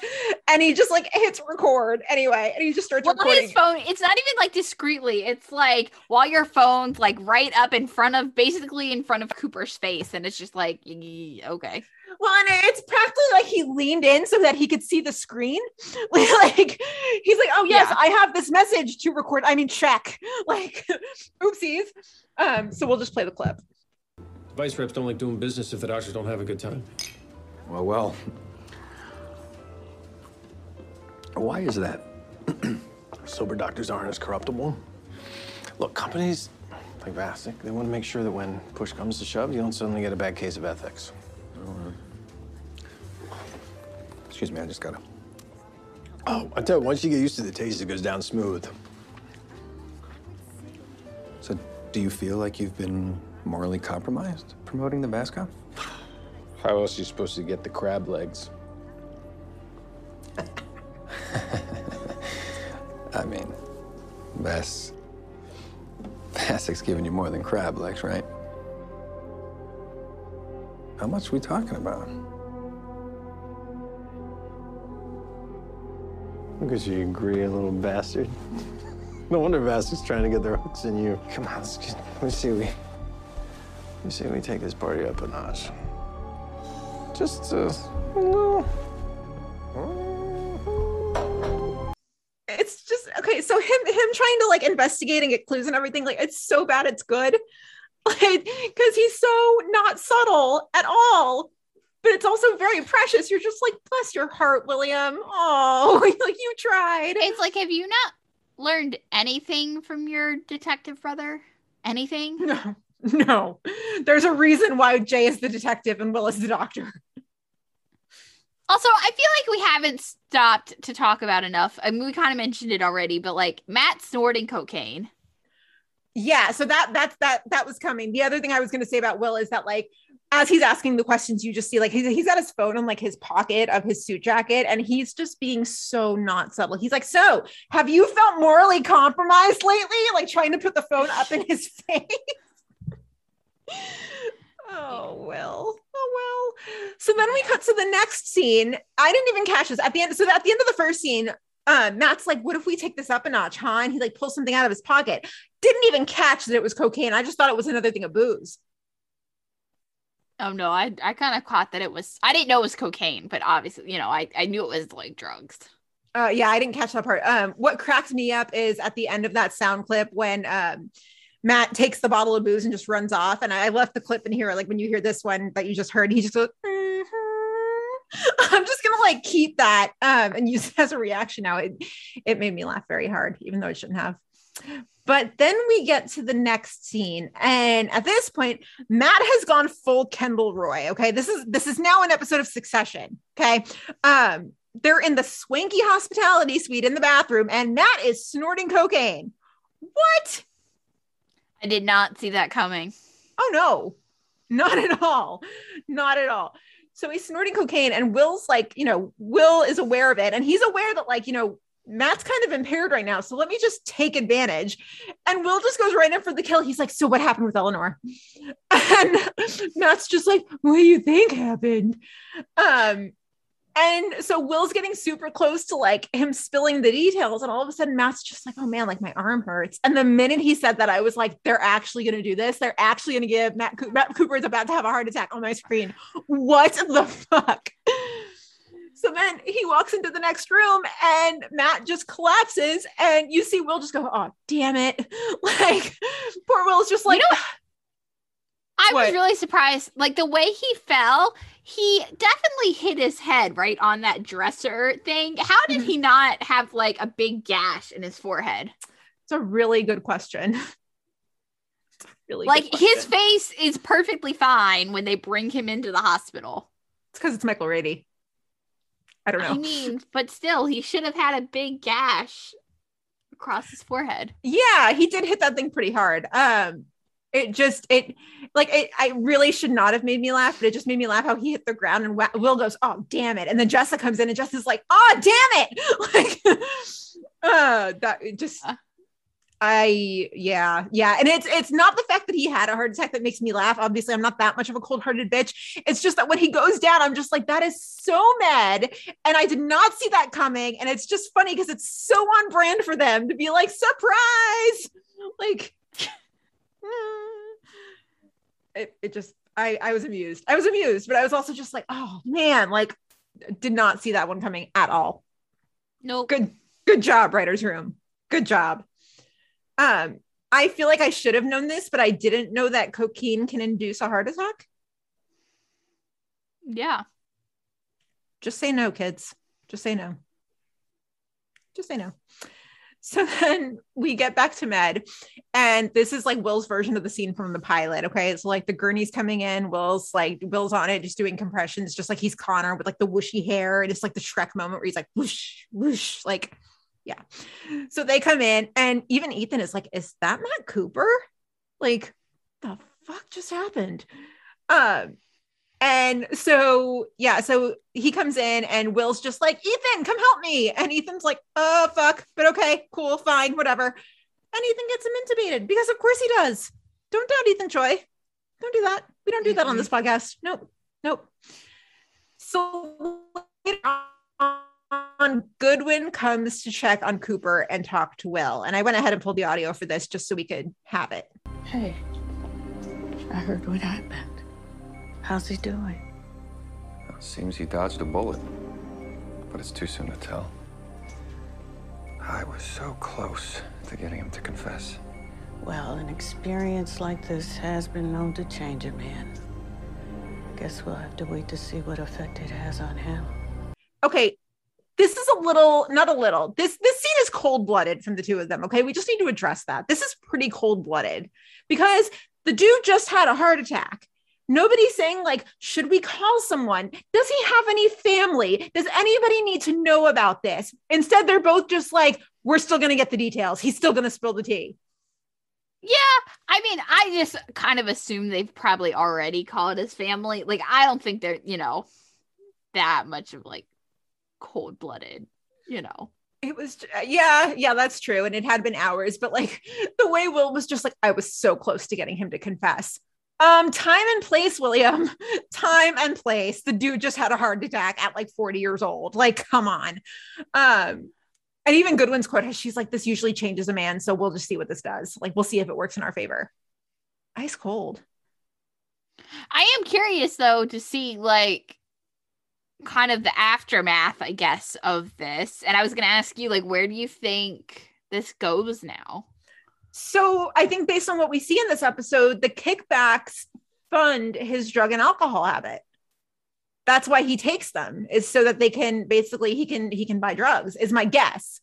I had a very different theory. Well, I don't think this would be something like he's got an ailing relative or something. They wouldn't have shown us what happened this week if he had a different excuse for the kickbacks. What do you think? No, I think the reason he's taking the kickbacks is solely because of the pressure from the father-in-law. Ooh. Yeah, I think it has to do more with that, and that he's finally just kind of caving from the pressure, and that's why we saw the father-in-law. Because I don't think we would have had the scene with the father-in-law and the board member, being like, oh, well, no, actually, you can't do that, Goodwin. Like, we have to keep our VASCOM contract. I don't think they would have given us that scene and that tidbit if it doesn't have something to do with the father-in-law. See, I feel like we just haven't learned enough about him. We don't know enough about him for me to peg it on him. Oh, I'm still pegging it on him. And I think he's just it got to the point where he... it's obviously now at one point it wasn't really affecting his career. Like, it was just something he could do and kind of get by, and he got some benefits from it. So I don't think he minded doing it. But now obviously he's losing patience. It's going to affect his career. And I think Cooper's just kind of having a mental breakdown. That's my version of it. But yeah. No, I like that. It's I'm like even more curious now. Yeah. But that came like well done. That was a big surprise. Yeah, like I said, definitely did not see cocaine-induced heart attack. Was not on the bingo card. It was not in the forecast. No. So Kimberly J said, props to Med, but I didn't see this Cooper thing coming. I was kind of getting bored with the storyline, actually, but they just sucked me right back in. I think he's actually a good guy and a good doctor who's been pressured by his father-in-law to push VASCOM. Okay, all right. 2-0, Bryna and co. I think he's actually a good guy and a good doctor who's been pressured by his father-in-law to push VASCOM, and he's now obviously caving under the pressure. Unless he doesn't recover, I can see him teaming up with Will to take his father-in-law down. I would like that. Oh, that would be good. Ooh, that would be awesome. That would be good. That would be a good twist too. That would be good. Yeah. Jess said, I'm glad we're finally going somewhere with this VASCOM storyline, although I guess this means that Cooper really is shady and we're just waiting for a confession from him now. I really didn't expect it to get that wild that quickly, but as a certified Will Halstead stan, I will never say no to seeing him all sweaty from doing CPR. And then she said, I'll show myself out now. Okay, but there was a note about this. Okay, so do you remember at Con, now it's been like almost 4 years, which is just nuts. when we were in the meet, I know, isn't that crazy? When we were in the meet and greet with Marina and Leroyce, Marina said something about Nick and how he's just so detailed and like in the weeds about things. And like, I have a really like stupidly good memory where I recall details, like, and I don't know how I do it, but I just do it my whole life. But she had mentioned, like, when she was talking in that meet and greet, she was just like, Nick's the kind of guy that he'll just look at you and be like, so if I had a cup of coffee right before like I went into the doctor's lounge, you think I'd be like buzzing? Like, how would I be? And Marina I just remember her talking and being like, I don't know, Nick, like, what are you thinking about? Like, what are you doing? So that soundbite just made me think. I was like, you know what? I bet that was a Nick thing there, where Nick was like, if he's been doing compressions from the hotel to the hospital, like he's probably sweating by now. That was probably a Nick detail. It was good all around. It was good. Yeah. I don't know. Yeah. I don't know. I love that. Like, I love how nerdy and detailed Nick is, like detail oriented on those kind of things. Cause like nerd. Yeah. So we should probably start talking about fire before I gush over Will Halstead anymore and make a fool out of myself. Yeah, just Will Halstead Stan Squad. Hi, over here. You know, come to the dark side. We have cookies. Anyway, any other notes on Med? No, but a solid episode. This was good. This was Med's been so strong this season. Yeah, it really has. It really has. Yeah, big time. All right, moving into fire. Okay, so this was a good episode too. I liked this one more than last week's. I don't think this will ever be my favorite episodes. I don't think I'll go back and like rewatch these episodes, but I think, and we'll get there eventually, but I think the presence of, or the lack thereof of Stella's presence is like really noticeable, especially since Jesse's not there. Like the fact that Stella is also not there and supposed to be coming back, like it's very glaring to me. Yeah, I just want to snap my fingers and cut to the chase when she's back. Like, that's great that these episodes are happening, but just give me Stella back. Let's just cut to that part. It'll always be weird until we kind of get used to it that like Jesse's gone for right now. But like Miranda being gone as well is definitely not making it easier. And it's just very glaring. Even from a numbers perspective, like I tweeted this yesterday. I still don't understand how Truck is running a 3-man truck. It's literally just Mouch and Gallo and Pelham. Yeah, like I don't understand. And then Squad has got 3 guys because Severide is not in this episode right now because of arson. So it's just Cruz, Cap, and Tony. Like I don't understand how we're running 3-man trucks when, I mean, Squad has typically always been 4 people. So, and Severide's coming, it's back by the end of this episode. So it's not that one I'm not as worried about. But Truck at one point had like, I mean, they had 4, but then at one point they've even had as many as like 5 or 6. So I don't understand how we're running the 3-man truck right now. That's a good question. That's a really good question. But anyway, like I said, the lack of Stella, which we'll get to, is just, it's very glaring. It's hurting, like big time hurting. It's really, yeah. So let's start off with Severide. It's a strong opinion there, Bryna. Why don't you start us off? Oh man, okay. Or do you want me to? I know no. You've got rage. Go, do the thing. Gladly. You don't have rage? Like I do, but like not. I don't know. I do. And I'm not even.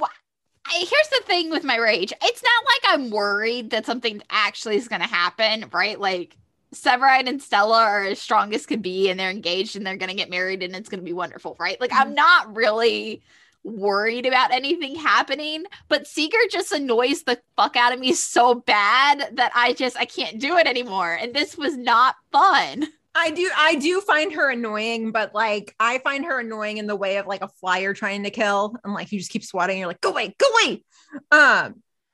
Yeah. Honestly, I wasn't even that bad last night, and then I rewatched today. I was like, what the fuck is she doing? She's bold. Anyway. She's bold. Yeah, that's one word for it. That's probably the nicer word for it, but yeah. Let it out, Brenna. Anyway, it starts off, and because, last week's episode ended, Father Anthony's in the coma. They're not sure if he's going to wake up. He got set on fire by some guy that they're not really sure who it is yet. Anyway, that's kind of where we pick things up. So, as one does, casual. Yeah. Normal Wednesday. Yeah. So Severide and Seeger are looking it through the street cam footage, trying to see if they get anything on the guy who set Father Anthony on fire, but it's a dead end. But of course, then Van Meter mentions that, since PD is on the case, he can't really justify keeping Severide on the case. But Severide's like, no. Unless OFI is also dropping the case, he's like, I'm sticking on. You know how the approval from Goodwin is all Will has ever wanted to hear in life. That is all Van Meter has ever wanted to hear is Severide being like, no, I'm staying on the case. Van Meter's just like, hallelujah. Yeah. So, but of course since they don't have any camera footage, they're kind of at a dead end. So they decide to go back and talk to Sister Montclair one more time. And she mentions that the investigation into Father Anthony from the Archdiocese was open based on an anonymous tip, but of course they didn't really find anything in the investigation. And she also mentions that people have started kind of getting rowdy because Father Anthony is starting to lean a little bit more progressive. Important tidbit for later on. Mm-hmm. So they go back to OFI and they start trying to go through past church fires and see if anything jumps out. And then, of course, Van Meter comes in and breaks the news that Father Anthony didn't make it. So they're really kind of stuck. They really have no idea where they're going with any of this yet. So Severide, being Severide, is like, hey, how about this dumpster fire from 2 months ago? And Seeger's like, what, a dumpster fire? And he's like, yeah. He was like, it was between an apartment building and a Catholic church, so we should go check it out. And, of course, it ends up being the most important tip to the case because they go and check it out. And the father of that church mentions that there's also been some tension there with older members complaining that they've gotten too woke.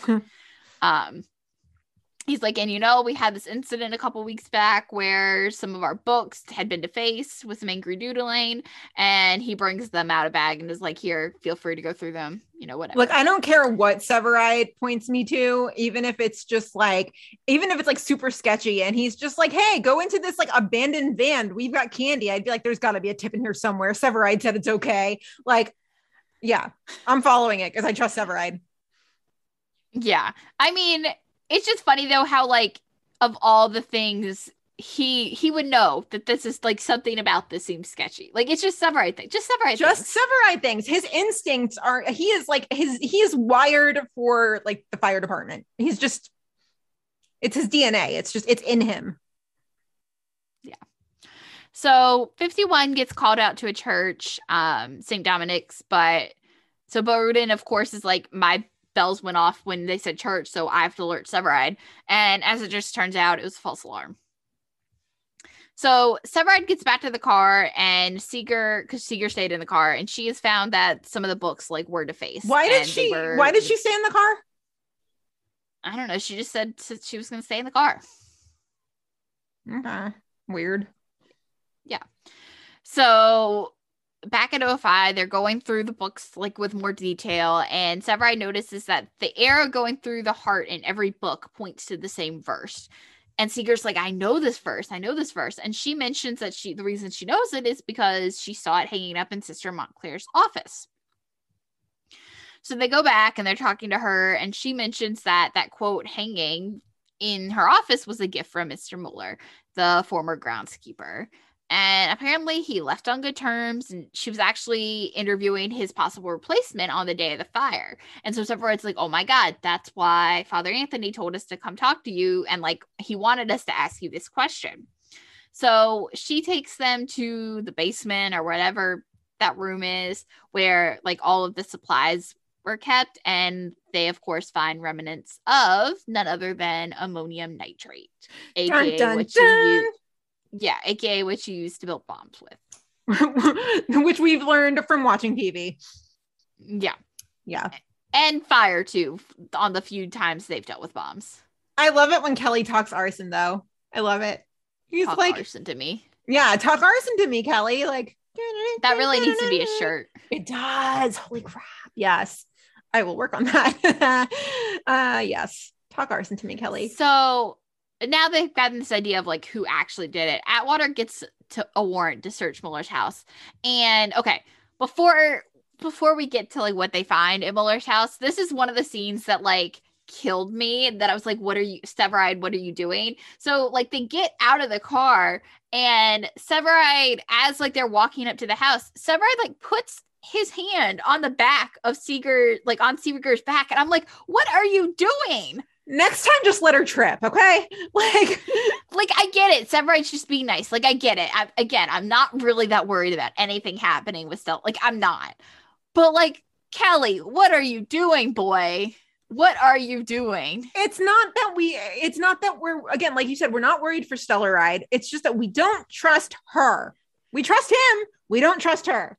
Well, and I think the thing that also bugs me about it, and we'll kind of get to it at the end too, is I think the thing that really bugs me about it is that it's clear that she still has a crush on him, right? She's had a crush on him since they really first started working together. And Severide knows, he didn't really believe it, but he knows that she had a crush on him. So I feel like he knows deep down that the things that he's probably doing, like the hand on the back or whatever, like it's just adding fuel to her fire to think that maybe, even though he's engaged, and she probably knows that he's engaged, that like maybe, just maybe he likes her too. And that's the thing that really bothers me, is that it's just like everything Severide's doing is adding fuel to Seeger's fire to believe, like, oh, maybe he likes me too. Yeah, but I mean, Severide is like a 40-year-old man. There's no way he's paying any attention to the fact that he might be leading her on. He's focused on getting the and that's arsonist. what I'm saying. I don't think he realizes it. Mm-hmm. I think in Seeger's mind, she is taking every little thing he does. Like, he looks at her one way and she's like, oh my God, he has a crush on me too. Oh my God. I mean, which honestly, who can blame her? Same, Seeger, same. But also, he's engaged. Have some respect. That's what I'm saying. Yeah. That's what I'm saying. Like I said, I don't think Severide means anything by it at all. And I'm not worried about Stellaride. It's just I'm like, what are you doing? And she just your fiance's gone for like 3 weeks, and this is what happens. Like, what are we doing here? Yeah. Yeah. She just won't quit either. Like, yeah. Quit trying to shoot your shot. He's taken. Yeah. So anyway, so they go in the house and they basically go up to Muller's room, and it is covered in like Catholicism related flyers and drawings. And then of course they find, like, even on the wall, the same drawing from the books that they had found. And then of course they find plans for a bomb. So kind of confirmed. Mm-hmm. And of course, St. Dominic's, the church from earlier, is practically right across the street from his house. So it's clear that that is his next target. So all of 51 gets called back to St. Dominic's again. And so Severide and Seeger and Atwater show up, and they all start looking for this car bomb. And Muller starts running, and Severide, of course, goes after him. And Severide has this like action movie shot that like where he slides against the hood of the car. And I'm like, again, just Severide things. Just Severide things. That would be the part in the Marvel movie where he would like transform into a suit and like take off. Taylor definitely did that stunt, right? Oh, hell yeah. Oh, hell yeah. All it is sliding across the hood of a car. Like, yeah. Yeah, Taylor's done a lot worse. No, my clumsy ass would probably get stuck. Yeah, I probably couldn't have pulled that off either. But of course, Muller gets in his car and proceeds to blow it up. But luckily, nobody was hurt. It looked like for a hot second the little girl might get hurt, but Bowden and Pelham save her. So I'm going to give Severide the benefit of the doubt that he didn't see her. He wouldn't have just run past her. Like, he just didn't see her. Yeah. Yeah, I'm going to give him the benefit of the doubt there. Yeah, I mean, there were a lot of tweets about the little girl and how like she was absolutely terrified, but then it was super cute how like Bowden ran to pick her up and she just like put her arms up like waiting for him. Yeah. They tried to make us think Severide got hurt. Man, when Cruz yelled for a medic, I was scared. I was like, no, we did not just do this to Kelly, but he was fine. Right, like you survive a underwater boat rescue just to then get hurt by a car bomb. You blew up a boat while you were in it underwater and you lived, only to get taken out with by barely this. any scratches. Yeah, only And this is not even your first bomb. If we take it back to the backdoor pilot. Yeah, definitely not the first bombs. Not And the first like, bomb. and then, yeah, unfortunately, they've all experienced way too many bombs. So just Severide things, all in a day's work. Yeah. But so this storyline wraps up with the end, and Seeger drops Severide back off at 51. You know, his time in arson or at OFI is over. And she's like, oh, man, she's like joking and kind of trying to flirt with him. And she's like, oh, you know, you left me with all this paperwork. And he's like, listen, he's like, I'll buy you a drink at Molly's next time. Like, it's on me to make up for it. And she's like, I take you up on it for sure. And then he like gets out of the car. And like, I swear, Gina, the look on her face after he gets out of the car, like you would have thought Seeger just like got proposed to or something.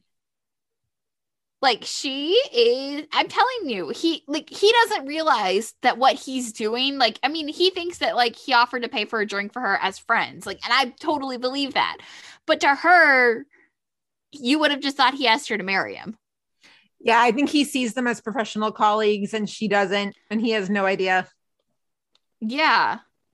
Which he should, because she's had a crush on him before, but he doesn't see it. And it's just like, Severide, what are you doing? Yep. Seeger, what the hell are you doing? Yup.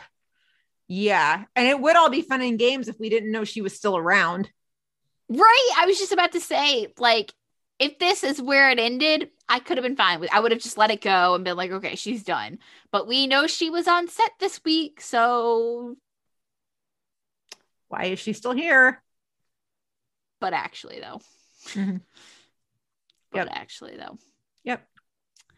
So I guess we will figure out why she's still around. And I have a feeling it's not just because she is Stella's co-chair for Girls on Fire.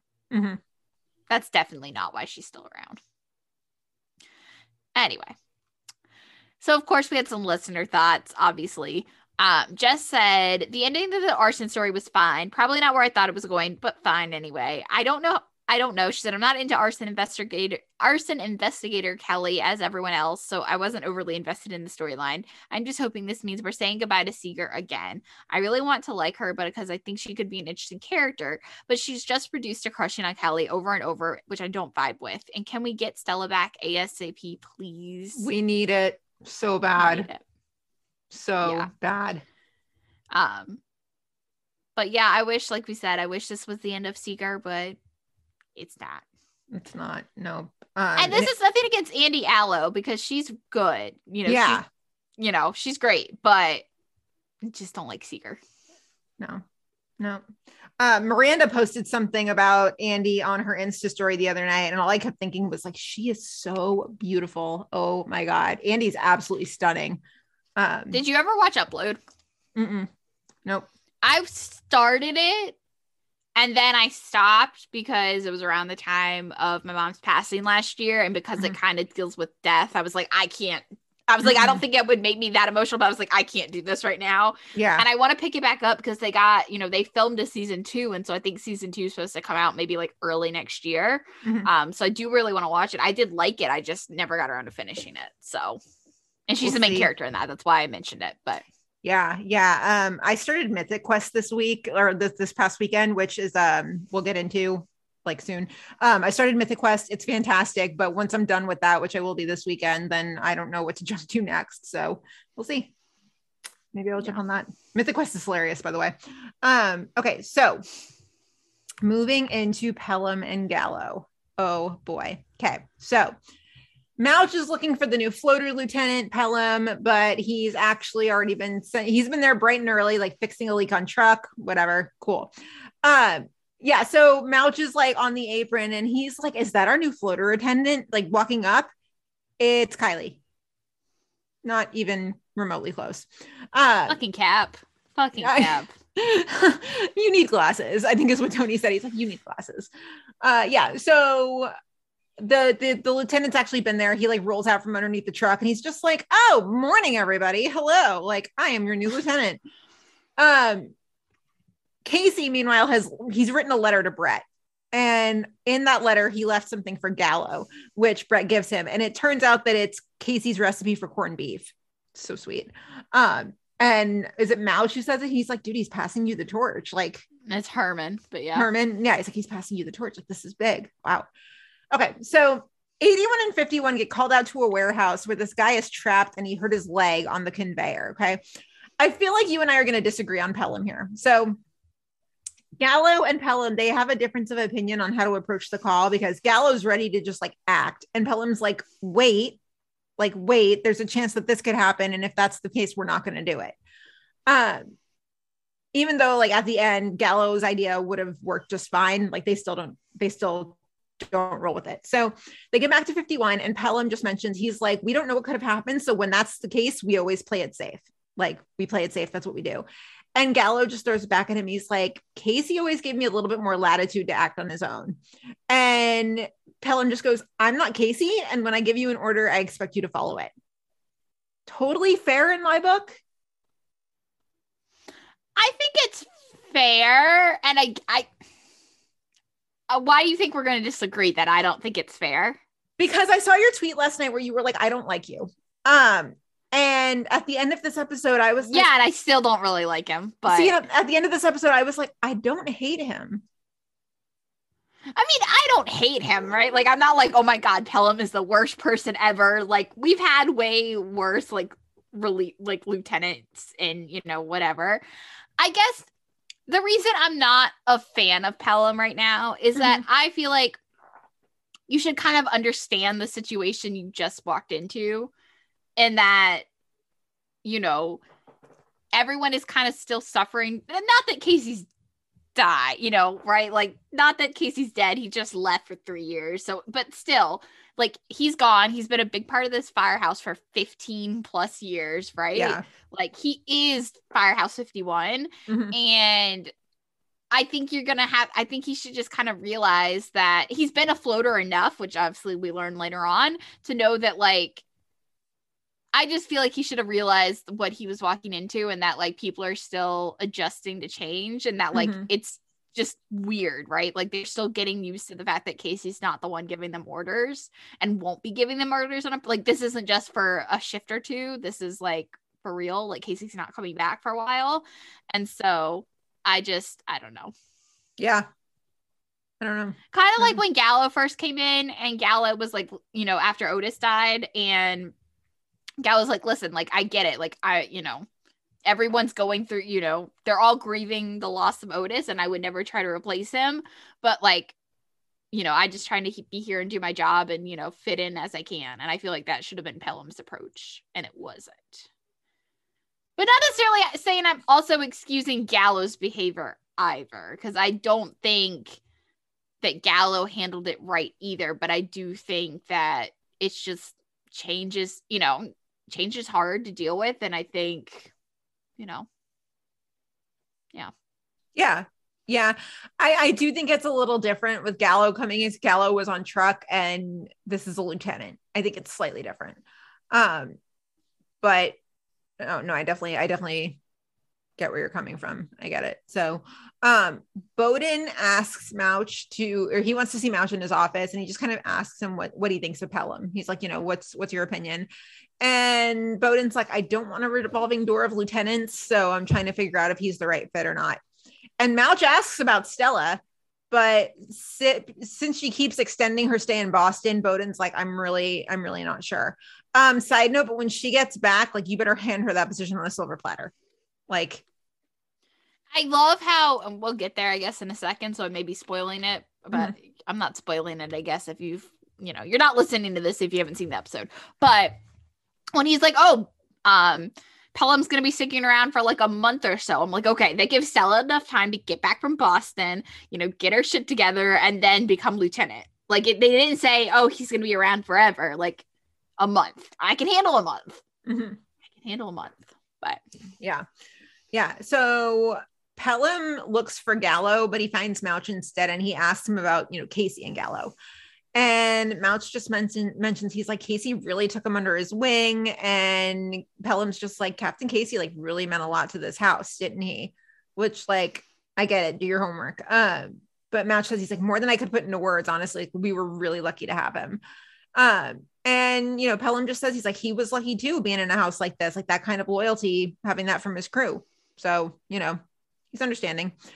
So later on at Molly's, Pelham buys Gallo a drink and tries to give him some advice on adapting to new leadership. Okay, but like Pelham's trying. He tried with the beer. He tried. I don't know. He tried. But Kara, the brewery girl, she interrupts before the conversation really goes anywhere. Not only that, but so like that first part when he like hands him the beer, I was like, okay, peace offering. Like, that's cool. I can work with that. But then Gallo was like, we have to go. And he left like the full beer, like right there on the counter. I was like, that's a little rude. That's a little rude. Like,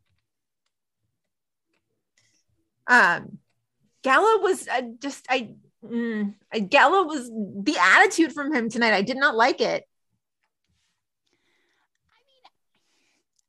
I'm not saying again that I think it was right necessarily, but it's understandable. I think again, like I think change is really hard and not everyone handles it the right way. And I just, you know, like this is someone he really thought. I mean, he literally just told Casey like weeks ago that he was, you know, he could have gone to squad or started his squad training, but no, he wanted to stay on Truck 81 and learn from Casey. Casey specifically. He literally just made that, you know, declaration. Right. And so now Casey is gone and Casey's not coming back for a while. And I get it. Like Gallo's in his feelings. And again, I don't think he necessarily handled every situation in this episode right, but I think it's understandable why he's acting the way he's acting. We're going to disagree on this one. Yeah. So Pelham wants Mouch and Gallo to rearrange all the compartments on Truck, but Gallo is pissed. And so like this is definitely one of the parts where I was like, Gallo, stop, dude, like stop. Yeah, this I thought was a little too much. A little much. Yeah, he's like, well, Casey organized this based on 15 years of experience. Calm down, child. Calm down. Like, yeah, he's in his feels, but he's also acting like a pissed off toddler. It's not. I didn't like this look on him, and I feel like this is the first time we've seen this out of Blake, and I was not a fan. But Pelham just says, he's like, well, one day I hope I have a firefighter that gets that starry-eyed when he talks about me. And he goes, listen, tell you what, Gallo, I leave 51 and you can put it back the way Casey had it. Until then, let's do it my way. I don't think Pelham wants to have to assert himself this way, but like he's got Gallo being like an ankle-biting chihuahua, and I don't really think he's got a choice. Yeah. Like I said, I think Gallo is out of line. Like, I don't think he should have thrown Casey back at, you know, Casey having 15 years of experience line. Like, I don't think that was necessary. I think you should have just, like, I think there was a way if you were not okay with changing the compartments, like you could have said it without like being like, well, Casey did it, that, you know, like I think there was a way you could have had that conversation. But yeah.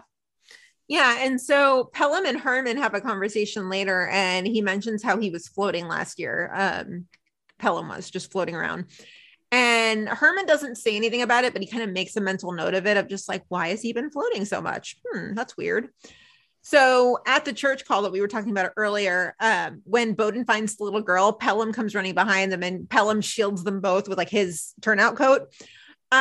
So then Bowden makes the announcement at the firehouse. He's like, Pelham's going to stick around for like the next month or so. So Gallo makes Casey's corned beef, and he offers up the first plate to Pelham as a peace offering. So they're both trying. It's just not going great.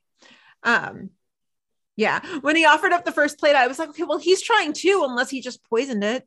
Like, I don't know. I hope he didn't. Like, oh God. So then Mouch mentions to Herman, that's a tongue twister. Mouch mentions to Herman that he's glad Pelham's sticking around. And then Herman mentions that something's off. He's like, listen, a guy that great, like, doesn't it make you wonder why he's been floating for so long, like so many different places, and never got a command of his own? I thought there were some guys that were just like constant floaters, and it was no fault of their own. I thought it was just like, there was no capacity in the fire department. I think there are people who are just floaters, right? But Herman's point is that like, if everyone loves him so much, right? There's obviously been open lieutenant positions at houses, right? Like if he is that great, then why wouldn't he have gotten one of those positions? I just want to be able to give a new character the benefit of the doubt. It's never going to happen. He's fishy. He's fishy. Nope, he's fishy. See, and I think I was trying to decipher whether, like, because you had tweeted, you were like, I don't like him. And I was just kind of like, I don't hate him, but I wasn't sure if it was because I'm feeling lulled into a false sense of security because he's played by Brett Dalton. So I don't know if it's like the familiarity of him that's like sucking me in, that I'm just like, he's not that bad. He's not listen, until we know for sure what his, like, because there's a backstory there, right? And I don't think it's going to be that great. I don't really know where I think it's going, but I don't think it's gonna be that great. But like, so until then, I like in this episode, I don't think he was the worst. Like, he's definitely not gonna be my least favorite character. I mean, that's still like Hope or Gorsh, or there's still many characters I hate below Pelham, right? But I think it's pretty clear too, he's not sticking around. And so for me, like, I don't have any reason to get attached to him. I didn't really care for him. And I think because I'm feeling more still of the way Gallo's feeling, I think that's also part of the reason why I sympathize with him. Yeah. That, like, I'm still in my Casey feels, and I'm still not over the fact that Casey's gone. And so for me, I'm like, and not that I'm acting the way that Gallo's acting, obviously, but like, I get it. And so for me, it's a lot easier to sympathize with Gallo than to like feel something for Pelham. That's fair. And my way of dealing with change is just like push it out of mind and be like, okay, moving on. Like, I'm not going to stop here and stop for my feels. I don't want to do that. Like, moving on. So that's entirely fair. So I get it. So, Jess B, I had scrolled too far for a second there. Jess said, I'm not really sure what to make of Pelham. On one hand, I understand wanting to come into a new workplace and not stand in the shadow of whoever was there before. But on the other hand, even he said it was only going to be temporary. So why change all the truck compartments around? I'm with Herman that there has to be more than meets the eye, and I'll be really curious to find out exactly why he moves around so much. And then just said, I'm sorry, but I just need to get this off my chest about the corned beef thing.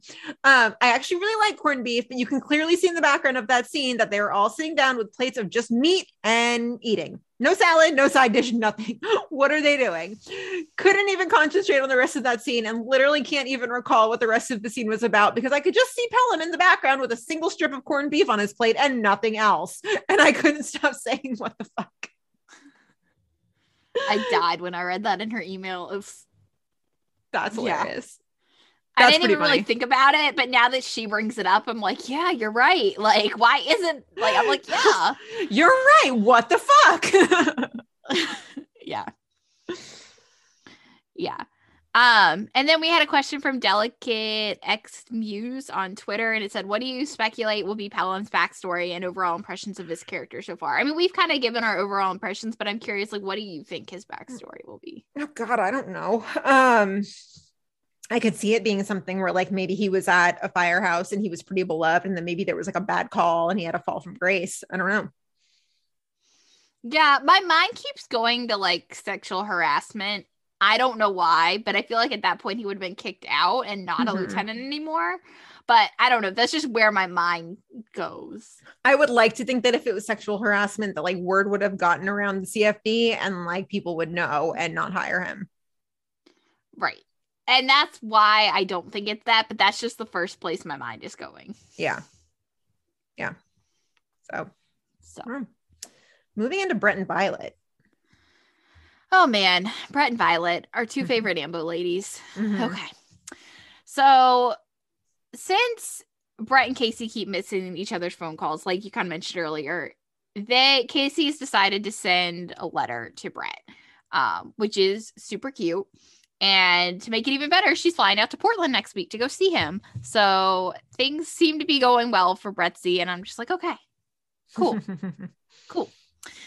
So then we get to Violet and Ritter, and they're discussing Winterfest, which I'm assuming that's what episode 9 is, right? Like the holiday episode is like centered around Winterfest, right? Like that would kind of make sense. Mm-hmm. Especially because we know they've had these casting calls for like a big festival, and we saw like the filming picture today. from that. Spoiler alert, it doesn't go well.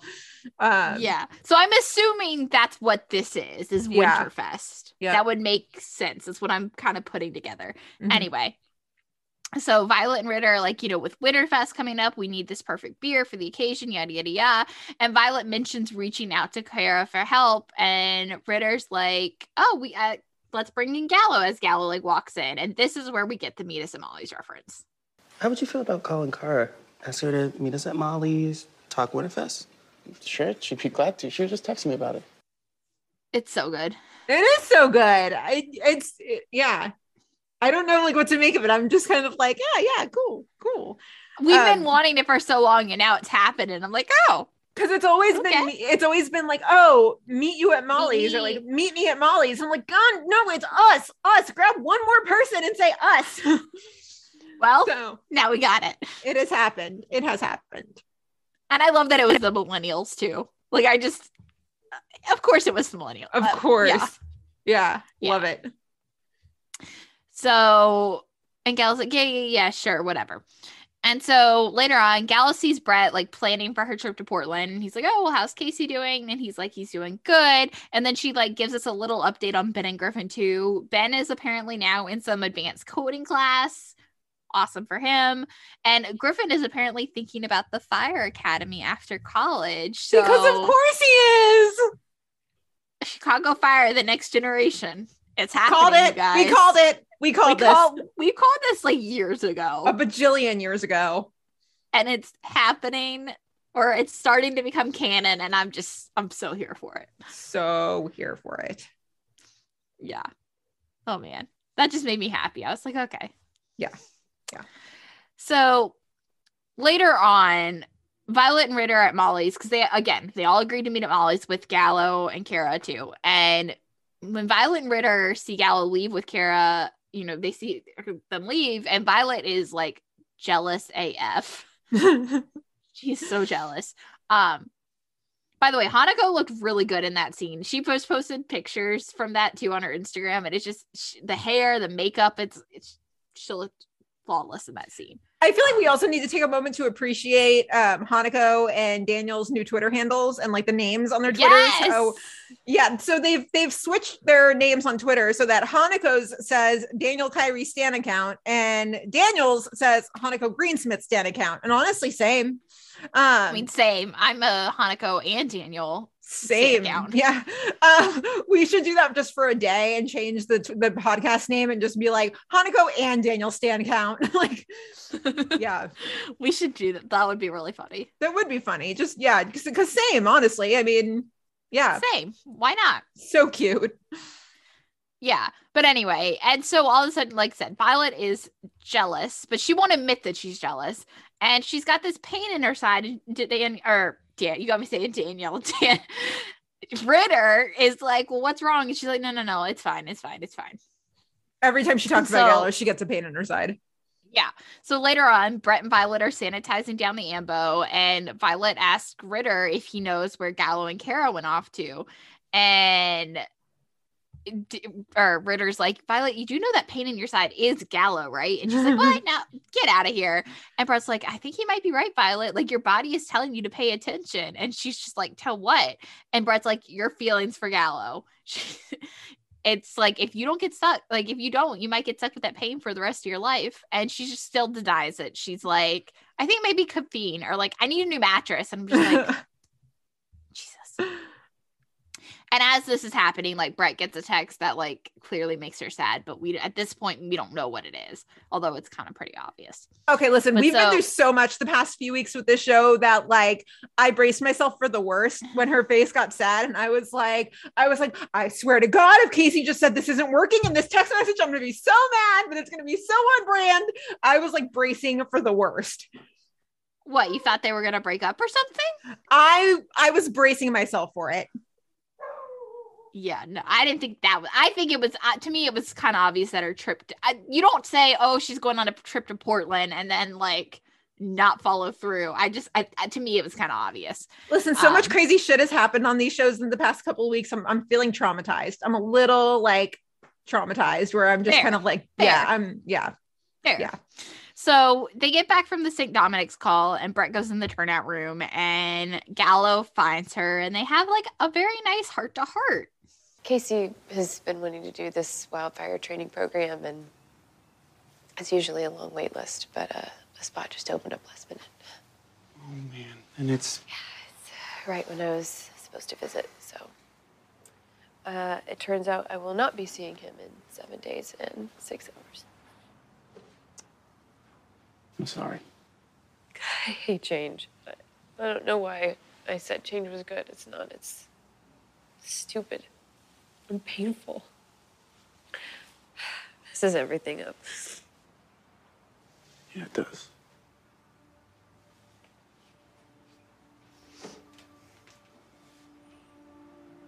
Messes everything up.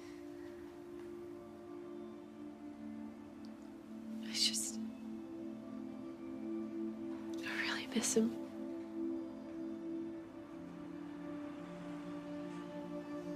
I do too.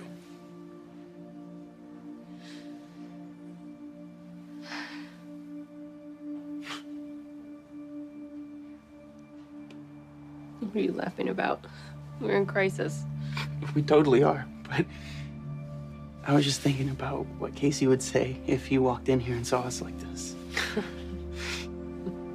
Well, to me, he would say, what are you doing? I'm not dead. I'm in Oregon.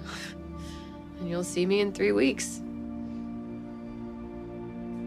Things might be different, but we're still us. So get up off that bench. And to me, he'd say, you still crave the rolled up newspaper, don't you, Gallo? Are you actually going to sit here and mope about how I was your mentor? Or are you going to get up, get back to work, and actually act like I was? I hate change too, Brett. I hate change too. This was really nice. Yeah. This was really nice. Very unexpected. Mm-hmm. I mean, obviously, I think it's obvious that the 3 people most affected by it are Brett, Severide, and Gallo by Casey leaving. And so it's nice to kind of see them, talk about the fact that they're really upset. I wish, though, like, part of me as this scene was happening was like, I get that Severide's been in, dealing with the arson stuff, but like we haven't seen him deal with the change really yet, with Casey leaving, because it was just then immediately arson. And I hope we get to see some of that, because otherwise I just feel like I know that Severide probably is someone who doesn't want to talk about his feelings, but I feel like that bromance was such a big part of the show that it would be weird if we didn't have at least one scene of Severide, not feeling his feelings. Who's he going to confide in now? Stella. But aside from Stella, I think it would. I mean, to me, it would make the most sense if it's Brett. But I don't know. Yeah, and I don't know. His bro is gone. He's got Stella, but his BFF.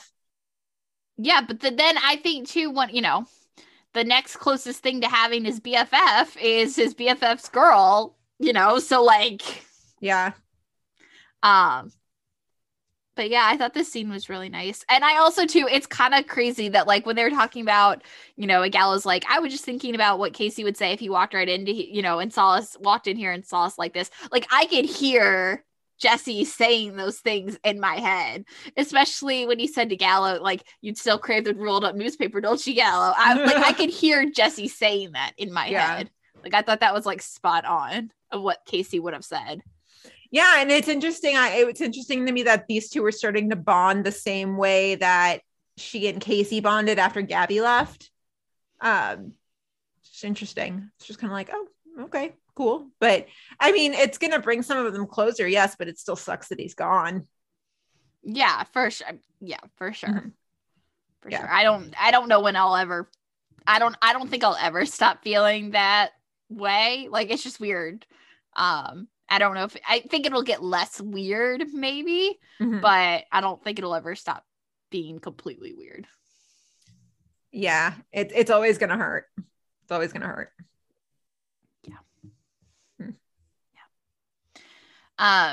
So we of course had a bunch of listeners' thoughts about this. Kimberly J said the Gallo Brett scene was one of my favorites of the episode, mainly because I wasn't expecting it. Obviously, they're both missing Casey a lot, but seeing them commiserate together was really great. I kind of feel like them talking about what Casey would say to them about sulking was also a subtle reminder to the audience that things will be okay. He's not dead, he's just an organ. It's still strange and certainly not ideal, but the fact that Casey's presence is still very much felt and discussed is oddly comforting. I mean, his name is still on his locker. Yeah?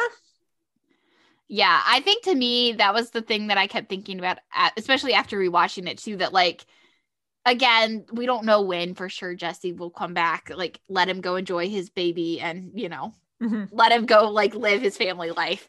But it's very different, right? Like, I don't think they've ever, like, even when a character's died, I mean, and granted, it's only been 2 episodes, but like, I feel like they're very much harping on the fact that like Casey's in Oregon, like he's not, he's not dead. Like he will come back. And I feel like they just keep harping on it, and it makes this exit feel different. Even like when Dawson left, it just feels so different.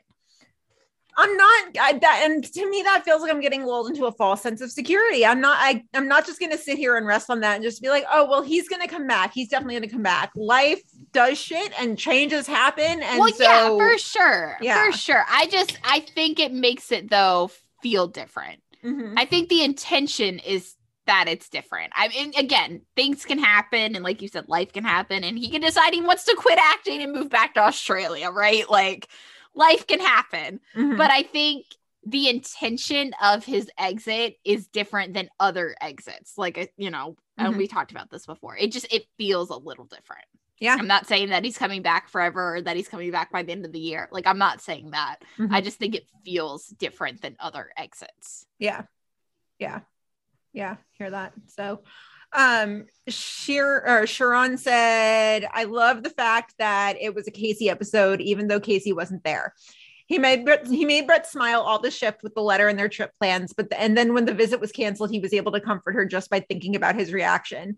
He encouraged Gallo to get his act together and focus on the job because Casey wouldn't want him to wallow in self-pity, and his corned beef was what made everyone come together at the end of the episode. It was Severide's first meal with 51 after returning from OFI. Bowden decided to stay a little longer and join them for lunch because he couldn't miss it. And the first plate was Gallo's peace offering to Pelham. As much as I miss Casey, it's great to see that his leadership still unifies the firehouse. That's a great point. I didn't even think of that. That's what I'm saying. It's different. I don't know. Again, nobody knows what'll happen in the future, but it's different. It feels different. Yeah. For sure. Yep. Jess B said, as sad as I was to see Sylvie not be able to go visit Matt, I did love seeing her bond with Gallo over missing him.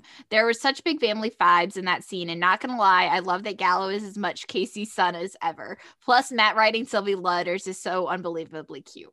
Yep. Was it Hanako last night that tweeted something about like, oh, Gallo misses dad? I don't know, was it? But I'm about to go look. I think it was Hanako, but she said Gallo misses his dad. It's true. It's true. Yep. Let's see. Hanako's tweets. I'm just looking. Oh yeah, Gallo misses dad. We all do. So sweet. And then Megan R said, Violet is finally showing her feelings for Gallo. Looking forward to seeing how they play this. Brett and Ritter teaming up on her next week should be interesting. Yeah, that'll be fun. That'll be fun. My shit. I love me some Violet Gallo. She doesn't know how to be subtle though. She's pretty much just going to walk right up to him and like lay a kiss on him. I mean, she's already done that last season. I would pay really, really good money to see her go to the 21st and talk to Platt about it though. I'd pay really good money for that. Oh my God, that would be amazing. Holy shit. Somebody needs to write that fic. Yep. Please. Oh my God. I would, but I'm not funny. Is there Violet and Gallo fan fiction? Ooh, that's like $1 million question there to the Google or to AOS really. Or AO3, not AOS. AO3. Yeah, AO3. Not AOS. You're thinking AOS, Grant Ward, Agents of S.H.I.E.L.D. I was like, what am I thinking? Yeah. That's why you're thinking AOS. Okay. See, Bryna knows my brain. She knows how I tick. Let's see. I'm just curious because I would kind of like to read some Violet and Gallo fan fiction if it's out there. Okay, so there is. Okay, wait.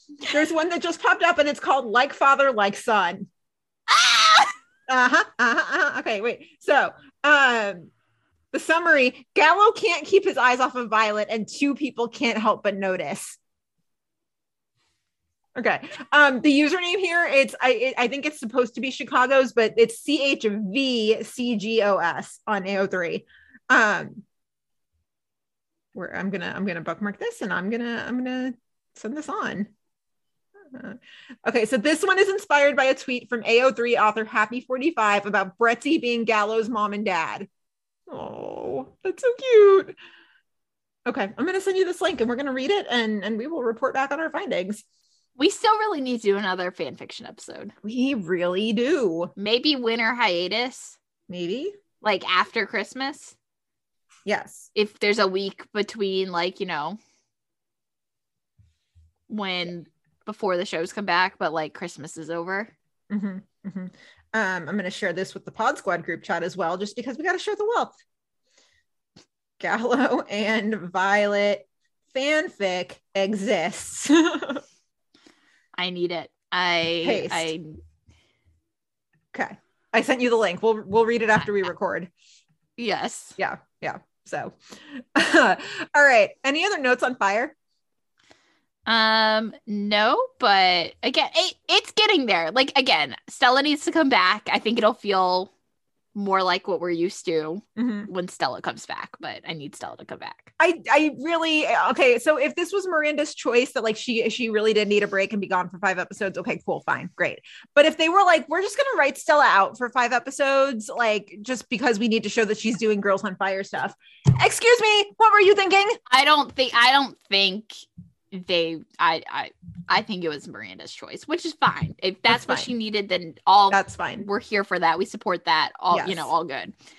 I think it was her choice though. I think kind of the randomness of it, like, oh, she's doing Girls on Fire in Boston. Like, it's just, yeah, like I think they kind of just wrote something to write something.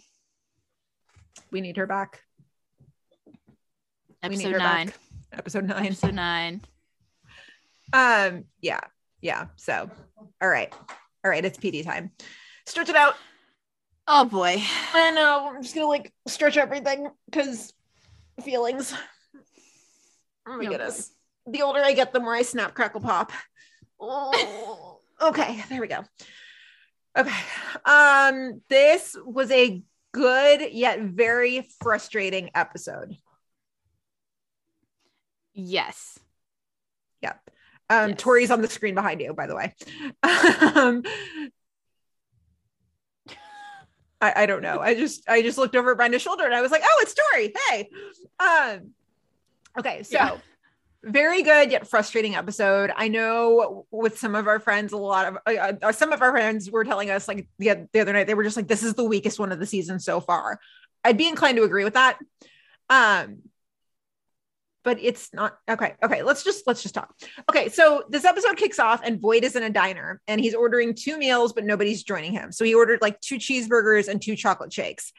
And he can't bring himself to eat the meals. So he brings them back to Platt and he's just like, find somebody to eat these, do the thing. At this point I figured, cause the chocolate shake, I was like, maybe he's meeting his grandson for the first time in like a bajillion years. Like I wasn't really sure what to think about it. Now, Gina, I mean, that would be great, but like, we're not getting that ever again. So why do you even have to, we're never getting that again. Voight never struck me as the kind of person who would do something like that for the reason he does it for. Yeah.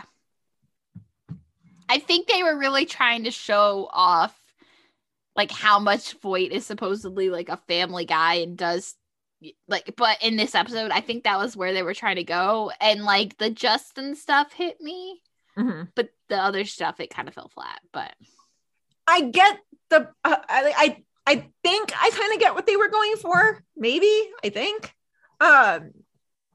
that he's pretty much lost his actual family. He's lost his entire actual family. So intelligence is all he has left, but he's pushing them away too. Yeah, that's pretty much the point. Oh, the movie Over Your Shoulder. It's the one with Tori and Chad. where she's like the violinist or something. Oh, from last year. Yeah. Because I just saw Chad. That's a good movie. Anyway. Okay. So Platt comments and she's just like, listen, Hank, like, I can't help but notice it's kind of awkward upstairs. Like there's some tension going on with you and Jay and Haley. Just saying that you can like put me in the loop if you want. Just saying, just put it out there. And before Voight can say anything, Burgess comes downstairs and she's like, yeah, we got a case. So the Roosewaters, they're undercover, they're doing a buy, and the rest of intelligence is waiting outside. And so they get facial rec on the guy they're dealing with. His name's Tito Sanchez. He's got a bunch of priors. He's a lovely human. And they're about to make the bust, but 3 masked guys like storm in and shoot Sanchez and steal the drugs and flee. So basically what happens is they get ripped. And thanks to PD, I know what a rip is and can actually like identify one. Was that season 2 that they did one, I think, but they basically just stormed in and robbed them of the drugs is basically what happened. I think they've done a couple of them now. Yeah. So they got ripped. Which they're actually kind of scary when it's not intelligence doing said ripping. That's what I learned from that scene. Yeah. So Upstead chases after them, but the people who did the ripping and like they run. Upstead runs after them, and Jay almost gets run over, but like, not today, Satan, not today. We are not hurting Jay Halstead today. So nope. No. And so Jay goes over to the girl who witnessed it to get her statement, but she's snarky, and that's putting it nicely. She refuses to give it to him, and she's like grilling him. She's just like, what's your name? What's your badge number? Who's your boss? All this stuff. And Jay is not having it. Jay is so cranky pants this episode. I like, I feel bad for him, but also I see where it's coming from. But also I'm like, oh, Jay needs a hug. I was just going to say, I see where it's coming from. So like, he's so cranky this episode. So cranky. So Rosewater brings in Manny, and he's the other guy from the drug bust, and they try to get him to talk about who he bragged to about the sale, but he refuses to give anything up because they're trying to find who did the ripping. Basically, he finally gives up 4 names from Los Tomitos. It's a gang in Chicago, and so far it's starting to feel like it was an inside job. So Upstead goes to the chop shop where the Tahoe supposedly went after it left the apartment building. The Tahoe was the getaway vehicle. Oh, also like moment of silence for the Dodge Ram because it got shot up. Wasn't that at the beginning? No, that's later. Oh, spoiler alert, but we will have a proper moment of silence when we get there. So the getaway building had left, and so they go to the chop shop, and Jay notices that the witness from earlier pulled up outside. It's the same girl. But as he goes to talk to her, she speeds off, which like, you're like the only woman in the world that would speed away from Jay Halstead. No, I would just be like, oh, it's Jay. He saw me. Oh my God, play cool. And then I would be like, how's your brother? No, I'm just kidding. So yes, you would. Yes, I know. I absolutely would because I'm shameless. Okay, wait, real quick. This is totally off topic. If you had to pick between Will or Jay as your favorite Halstead brother, who would you pick? I hate this question. Oh, I don't like this question at all. I can't choose. I love them both. No, they're both my favorites. That's not how this game works. No, yes, it is. Because the same way, remember when we asked Marina her preference between Ruzek or Roman, and she said refuse to answer? I refuse to answer. It's not how this game works. Nope, that's how it works. I'm remaking the rules. I can't choose. I love them both. I love both of those Halstead men. Not how this game works. But I love Jay with Haley, and I love that he's happy with her. So if I had to choose between one or the other, like be my boyfriend, I might choose Will because I want Jay to be happy with Haley. I'm like, you found somebody who like gets you, and like she's your other half, and she won't burn you the way Aaron did. Go. I have a lot of Halstead feelings. Okay. You know what happened? Okay. So deleting TikTok, this is what it did to me. Deleting TikTok meant I had to find another like trash hole to go like drown my feelings in. So I rediscovered Tumblr, and the past couple of days I've just been in like Chicago PD, Chicago Med, Chicago Fire, like GIF rabbit holes. And I'm just like all up in the feels. Fair. Yeah. So moral of the story is I have to delete Tumblr too. Because yeah, it's just like Tumblr is just straight up trash, but in like the best way. In the best way. Tumblr is yeah.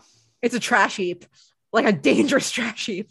And I found some other fanfics too that I was just like, I like these. I'll mark them, whatever. I'm careful like not to spend a lot of time on there because it used to be like back in the day, like right kind of when it was like really, really popular. It may still be really popular. I don't know. Mm-hmm. But like in the beginning, like back when I was in like Glee fandom and back then, Mm-hmm. I like literally that was like all I would do was like spend my life on Tumblr. And I don't want to fall back down that rabbit hole. Oh my God. I will also say that in the middle of my like rabbit hole, like run through the trash heap of Tumblr the other day, I did come across another Iron Dad fanfic, and it was like the saddest thing I've ever like seen. It was a one shot where basically like Peter gets taken by somebody who straps a bomb to him, and Tony tries to disarm it, but he can't, and he like insists on staying with Peter until he dies. And then like it ends and Peter just, that's depressing. Isn't it though? And like the clock gets down to like 2 seconds, and at like the 1 second mark, Peter just says, "I'm sorry," and it ends. I was like, what the fuck? Like, this is not okay. Like, it was sad. It was really sad. I was like, that's not, I didn't want those Marvel feels today. That's depressing. It's so depressing. So that's where my mind is, and that's why I'm all like, go be happy, Jay. I'm just gonna come over here and flirt with Will. I mean, what? Who said that? So I'm gonna flirt with Will while you flirt with Crockett. Hi, I'm Gina. I'm trash. I don't know if we've met. It's just so good. It's so good. It's so good, but also so bad. So bad. Like, oh man. You're a grown-ass woman, Gina. Pull yourself together. But also no. That's why I love you. It's fine. You sure you still want to be in my wedding? You can say no. I mean, I know I'm fucking crazy. No, definitely. Definitely. So Voight goes home, and it's the same girl from the chop shop. He finds her just chilling and waiting for him in the backyard. Who is this girl, and who does she think she is? Clearly she thinks she's savvy. It's weird is what it is. Okay. It's weird. Cause then Voight's like, what the hell are you doing? And she's just like, I'm waiting for you.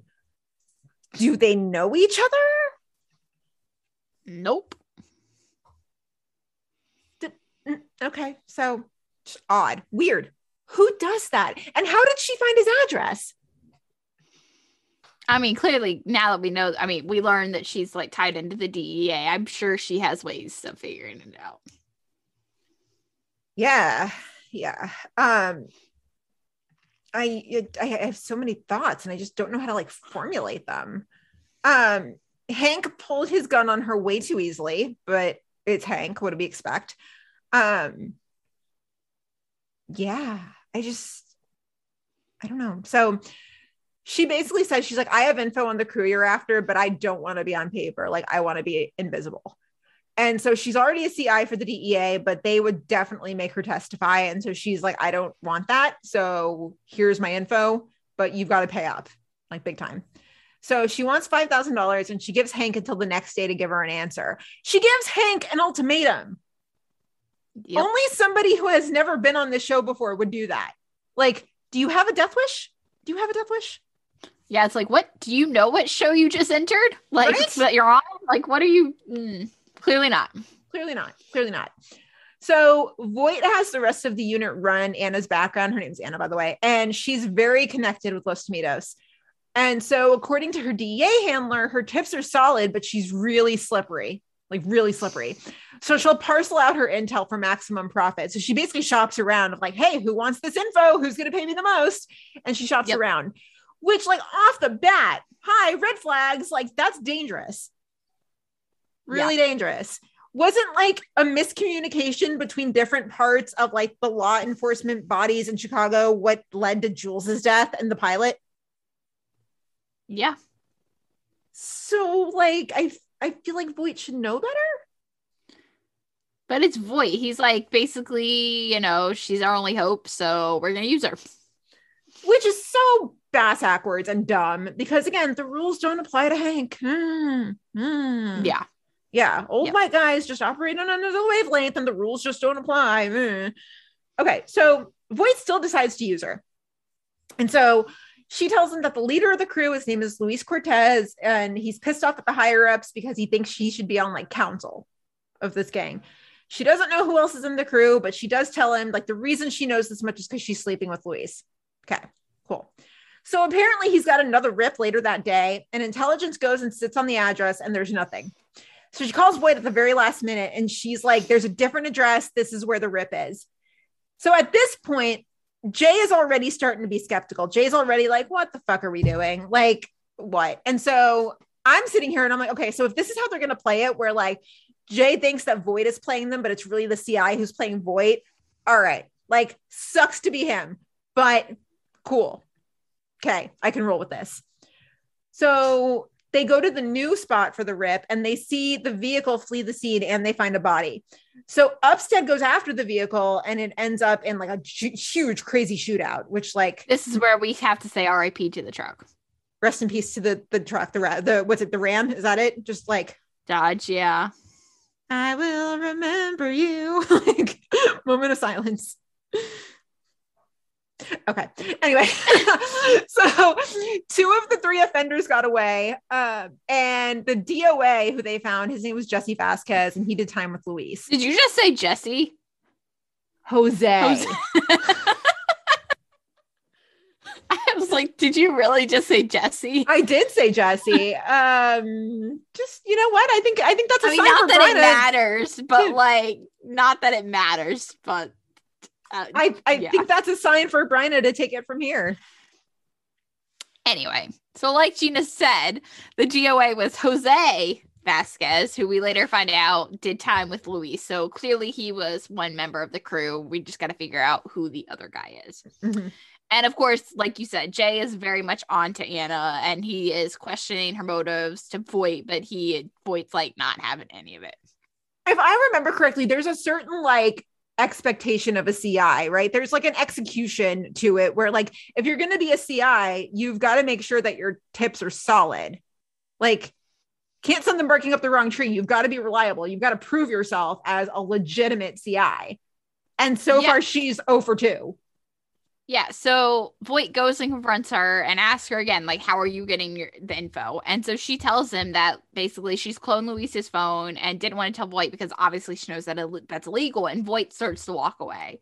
And Anna's like begging him not to walk away. And Voight tells her, he's like, you know, you're not the first CI in a gang I've dealt with. Like, it doesn't give you the right to lie to me.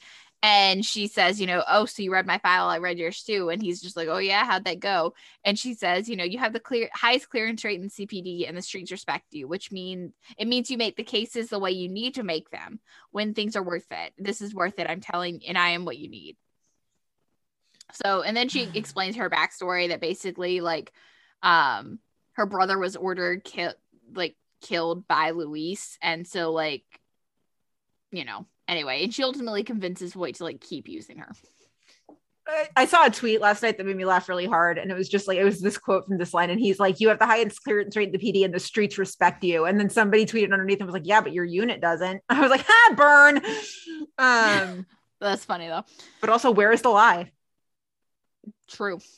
So Upstead wires Anna up since Voight's decided they're using her again to get Luis talking, and she and Jay have like a little confrontation here, and she's like, you don't trust me, do you? And Jay's just like, nope.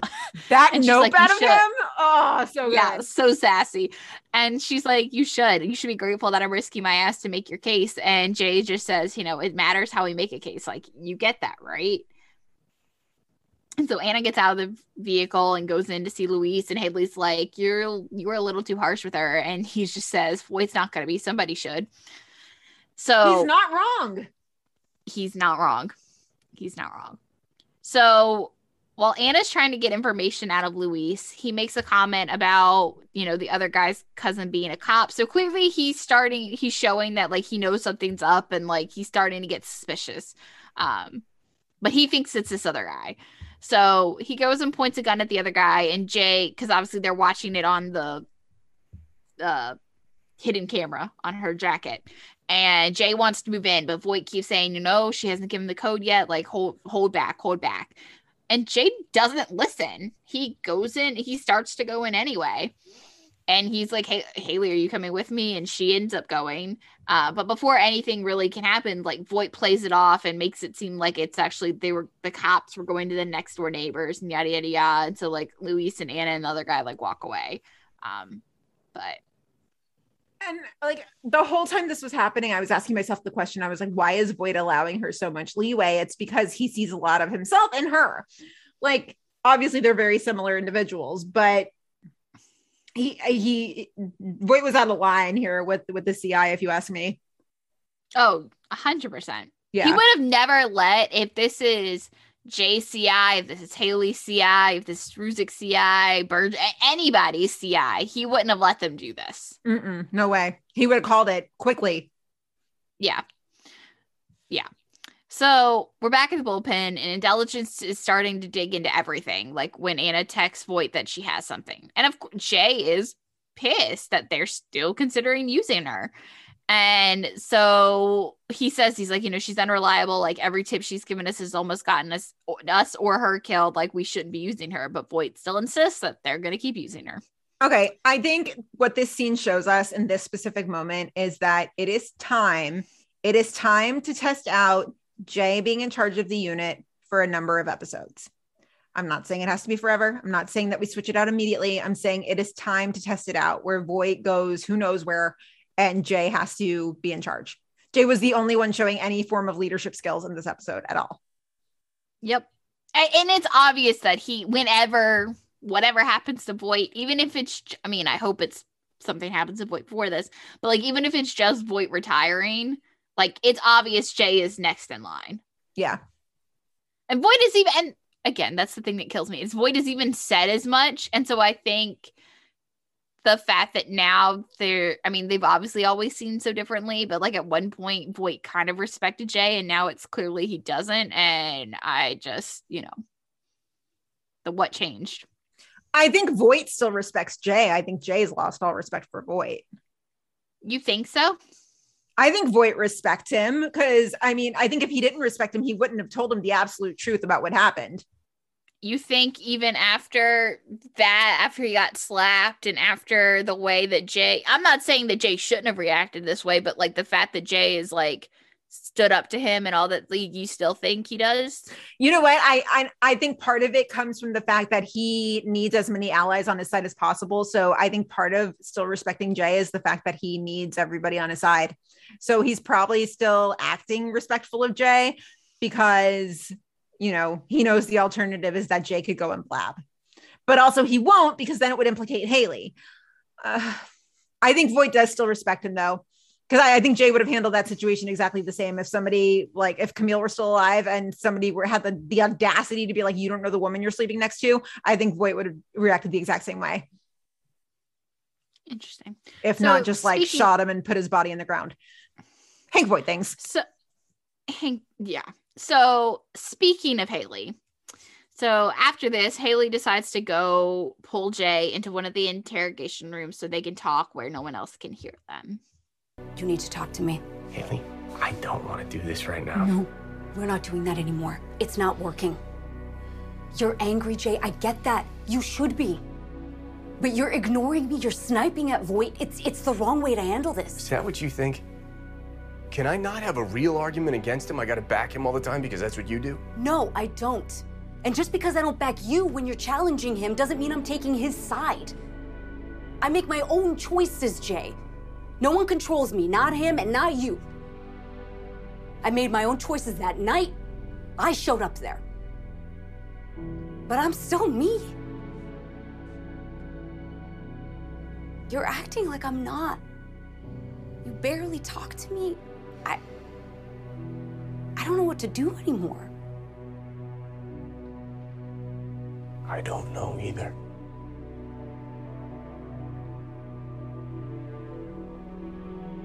I am doing the best that I can with it, Haley. Right now, this is the best that I got. I had to watch this scene about 400 times. I figured this is the one you watched like a lot. But not because I liked it. It hurt a lot. But I'm trying to interpret it in different ways, right? So the way I immediately interpreted the scene, I was like, okay, like Jay is hurt, obviously, as he should be. I don't like that he's not talking to her, and I don't like that he's giving her the silent treatment. And so at the end of that scene, when he's like, this is the best I've got, I was like, my immediate reaction, I was like, you're making this about you. That's not helpful. And I don't like that you're giving her the silent treatment. But then I watched it like 15 more times to try and see it from a different perspective. What do you think? Okay, well, here's the thing. First of all, and this is kind of plays into the fact that like PD is very like one episode doesn't always necessarily lead into the other episode. Because remember that throwaway line we had where there was that line where it was like, oh, we stayed up all night talking, yada, yada, yada. Like we talked and talked and talked and talked. Like I wouldn't have gotten the impression, because we barely have spent much time with Upstead since then, that like they weren't talking. Like that was kind of surprising to me. So like I was kind of a little shocked by that. But I get where you're coming from about the fact that like, yeah, maybe Jay shouldn't have made it all about him, right? In this moment, because like, and like he should be talking to Haley. But I think I'm always still just going to be Team Jay on this. And not because I'm a Jay Halstead stan, but I still can't get behind. And hey, Jay's kind of doing it too now, which is kind of pissing me off, the fact that like they've kept it from everyone. And I get it. Like we don't want to see Haley go down for murder, but like it still really bothers me, the fact that like they haven't even come clean to Kim, who is still supposedly, we haven't seen that either, supposedly living in fear of the fact that like Roy is out there and like could kill her, come find her and kill her at any moment. Yeah. And I don't know. I get where I'm definitely way more on Jay's side in this situation. There's a lot of nuance in this scene. There's a lot of reading between the lines here. Cause, yeah, he's not really talking to her, but and the fact that like these are a lot of subtleties that our listeners picked up on that I was like, oh, good stuff. I didn't see that. So she validates his feelings. She absolutely does. She's like, you absolutely should be angry. Like, I get it. You should be. I'm like definitely validating that. The other beautiful part of this is that he does not raise his voice, not once. He keeps it level. He even like kind of whispers, really, because he knows her history. He knows she doesn't like yelling and slamming. He knows that, she grew up with that, right? And he is not that guy. So there's a lot of nuance in here, but the perspective that I tried to see it from, which I almost like, I started to pick up on it and then I kind of lost it, was that when she says, she's like, I'm still me, you're acting like I'm not, and I don't really know what to do anymore. And he says, I don't either. Like, I thought that was coming from a place of frustration at first, of just like, I don't know either. You did what you did. Like, now we have to deal with it. Like, good job. That's kind of how I took it at first. But then the 59th and 60th and 400th time I watched it, I was like, no, maybe it's coming from a place of like, I still love you. I'm just not sure how to reconcile this. Like when she said, she was like, I'm still me and you're acting like I'm not. I get that, because that is the kind of thing that I think would change your entire perspective on somebody. So I think he's trying to reconcile that I think he's trying to reconcile that this is still the woman that he loves.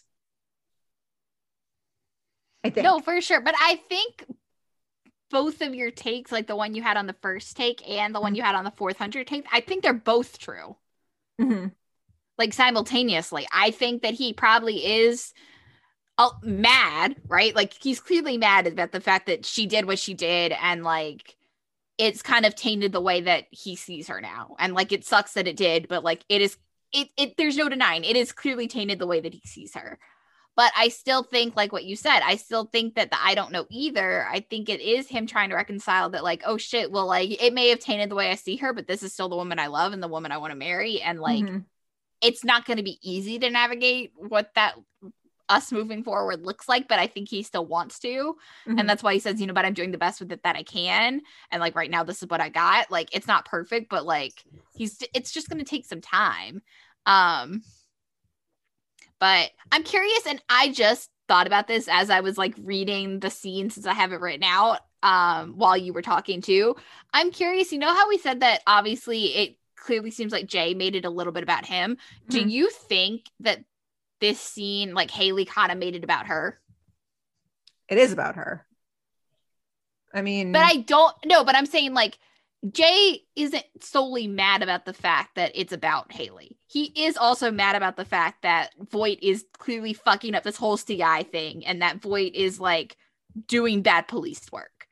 And she says, you know, like, you're angry, Jay, I get that, and you should be, you know, yada yada yada. And like he then snaps back about the fact that like, is that what you think, that like I can't have an argument against him, and you know, yada yada. And then she goes on about the whole thing about like, just because I don't back you doesn't mean I'm taking his side, yada yada yada. Like, to me, I just feel like then it turned into the whole like, I'm still me, you're acting like I'm not, yada yada yada. Like, that wasn't why Jay was initially angry.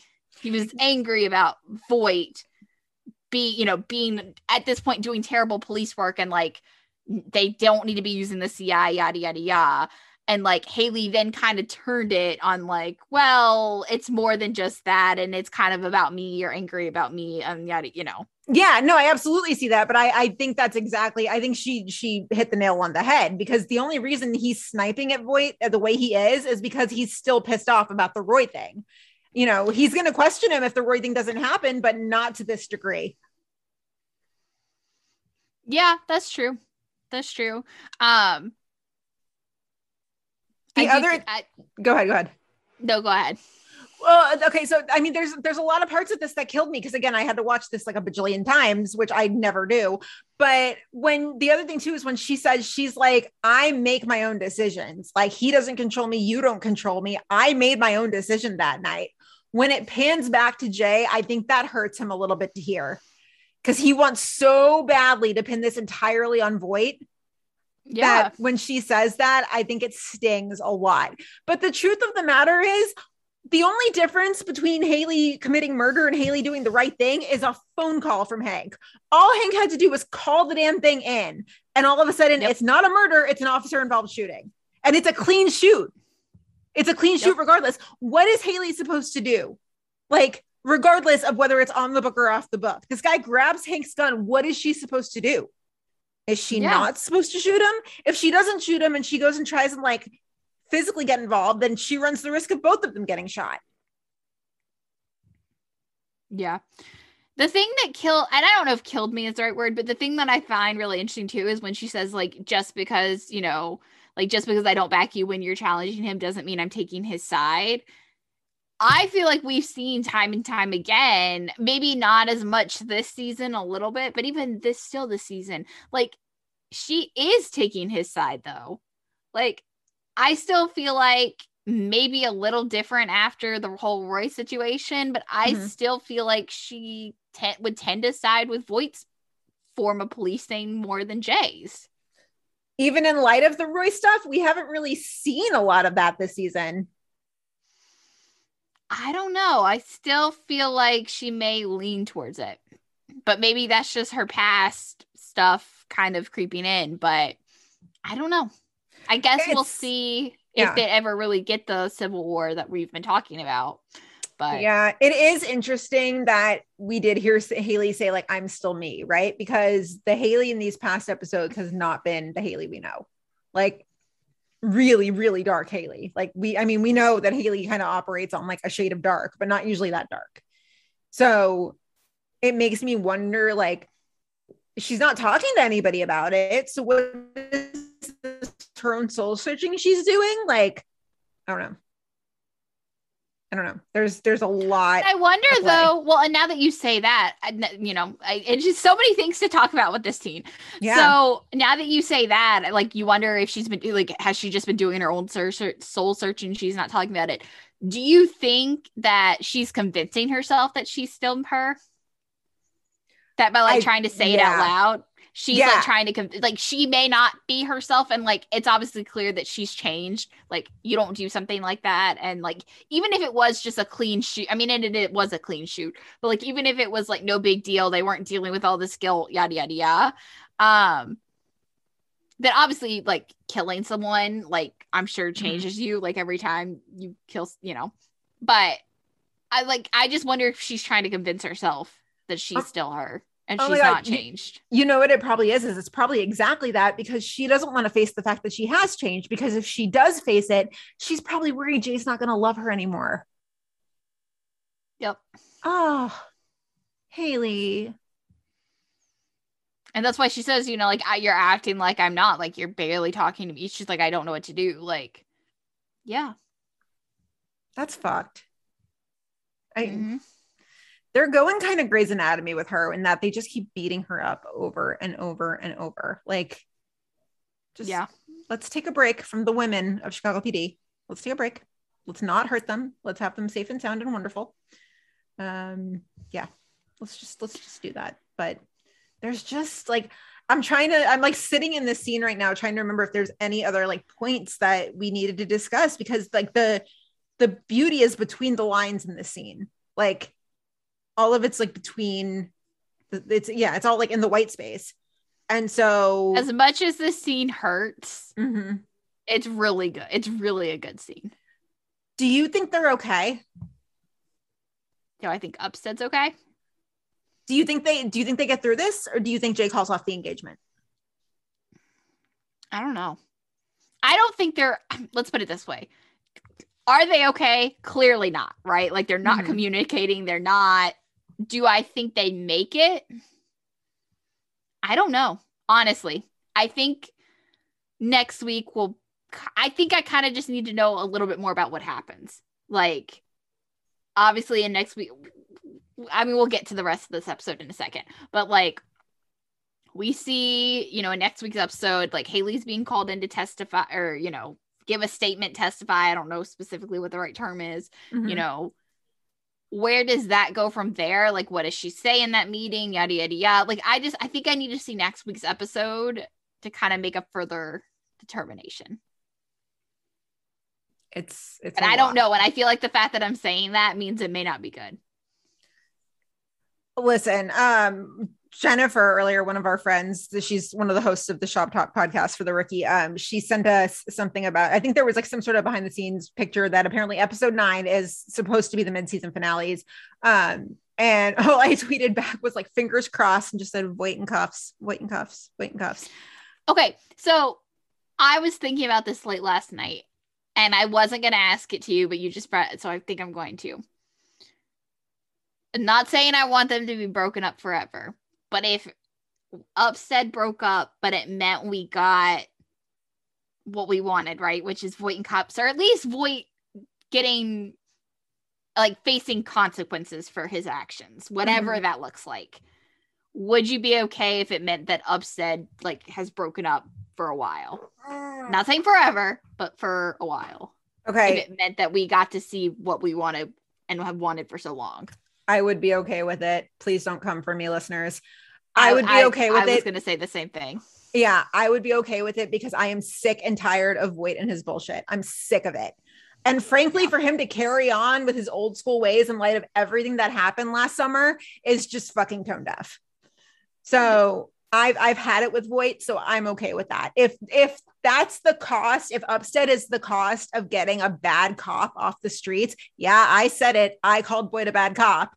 Then that's fine. It's fine. Yeah, it doesn't mean that they can never get back together or anything like that. But I think for right now, I would agree. And like I said, I was thinking about this last night, and yeah. And obviously, Voight would not be in cuffs for the Roy Walton's death because obviously he's not the one who pulled the trigger. But I mean, he could certainly go down for brutality, for roughing him up off the books like that. He could sure as hell go down for Justin's death and hiring a damn hitman in season 3.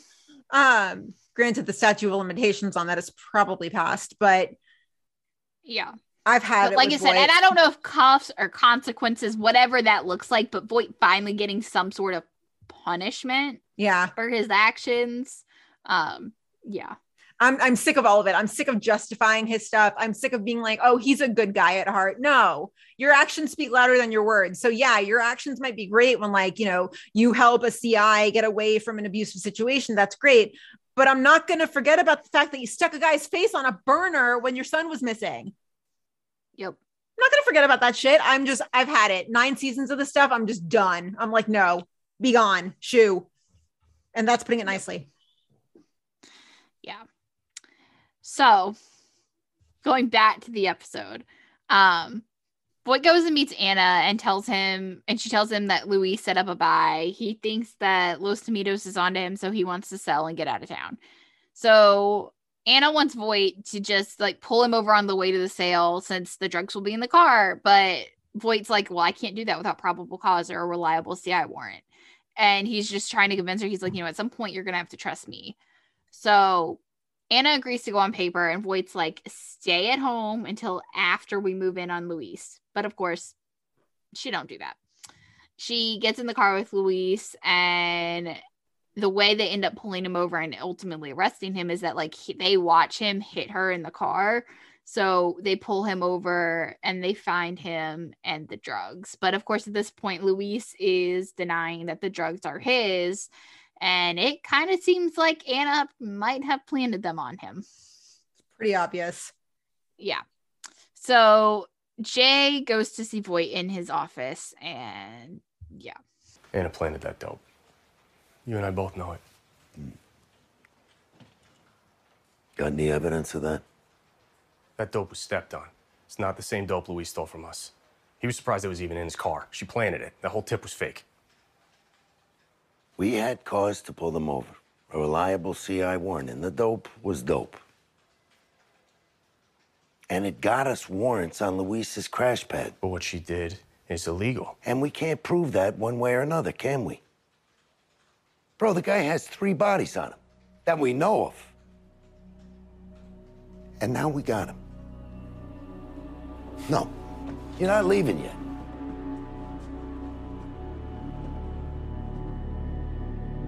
You can't disobey a direct order from me. That doesn't work. I can't have you in my unit if you don't trust me. Then kick me off it. Well, why don't you go and tell the unit in the brass why? What do you want from me? What do you want?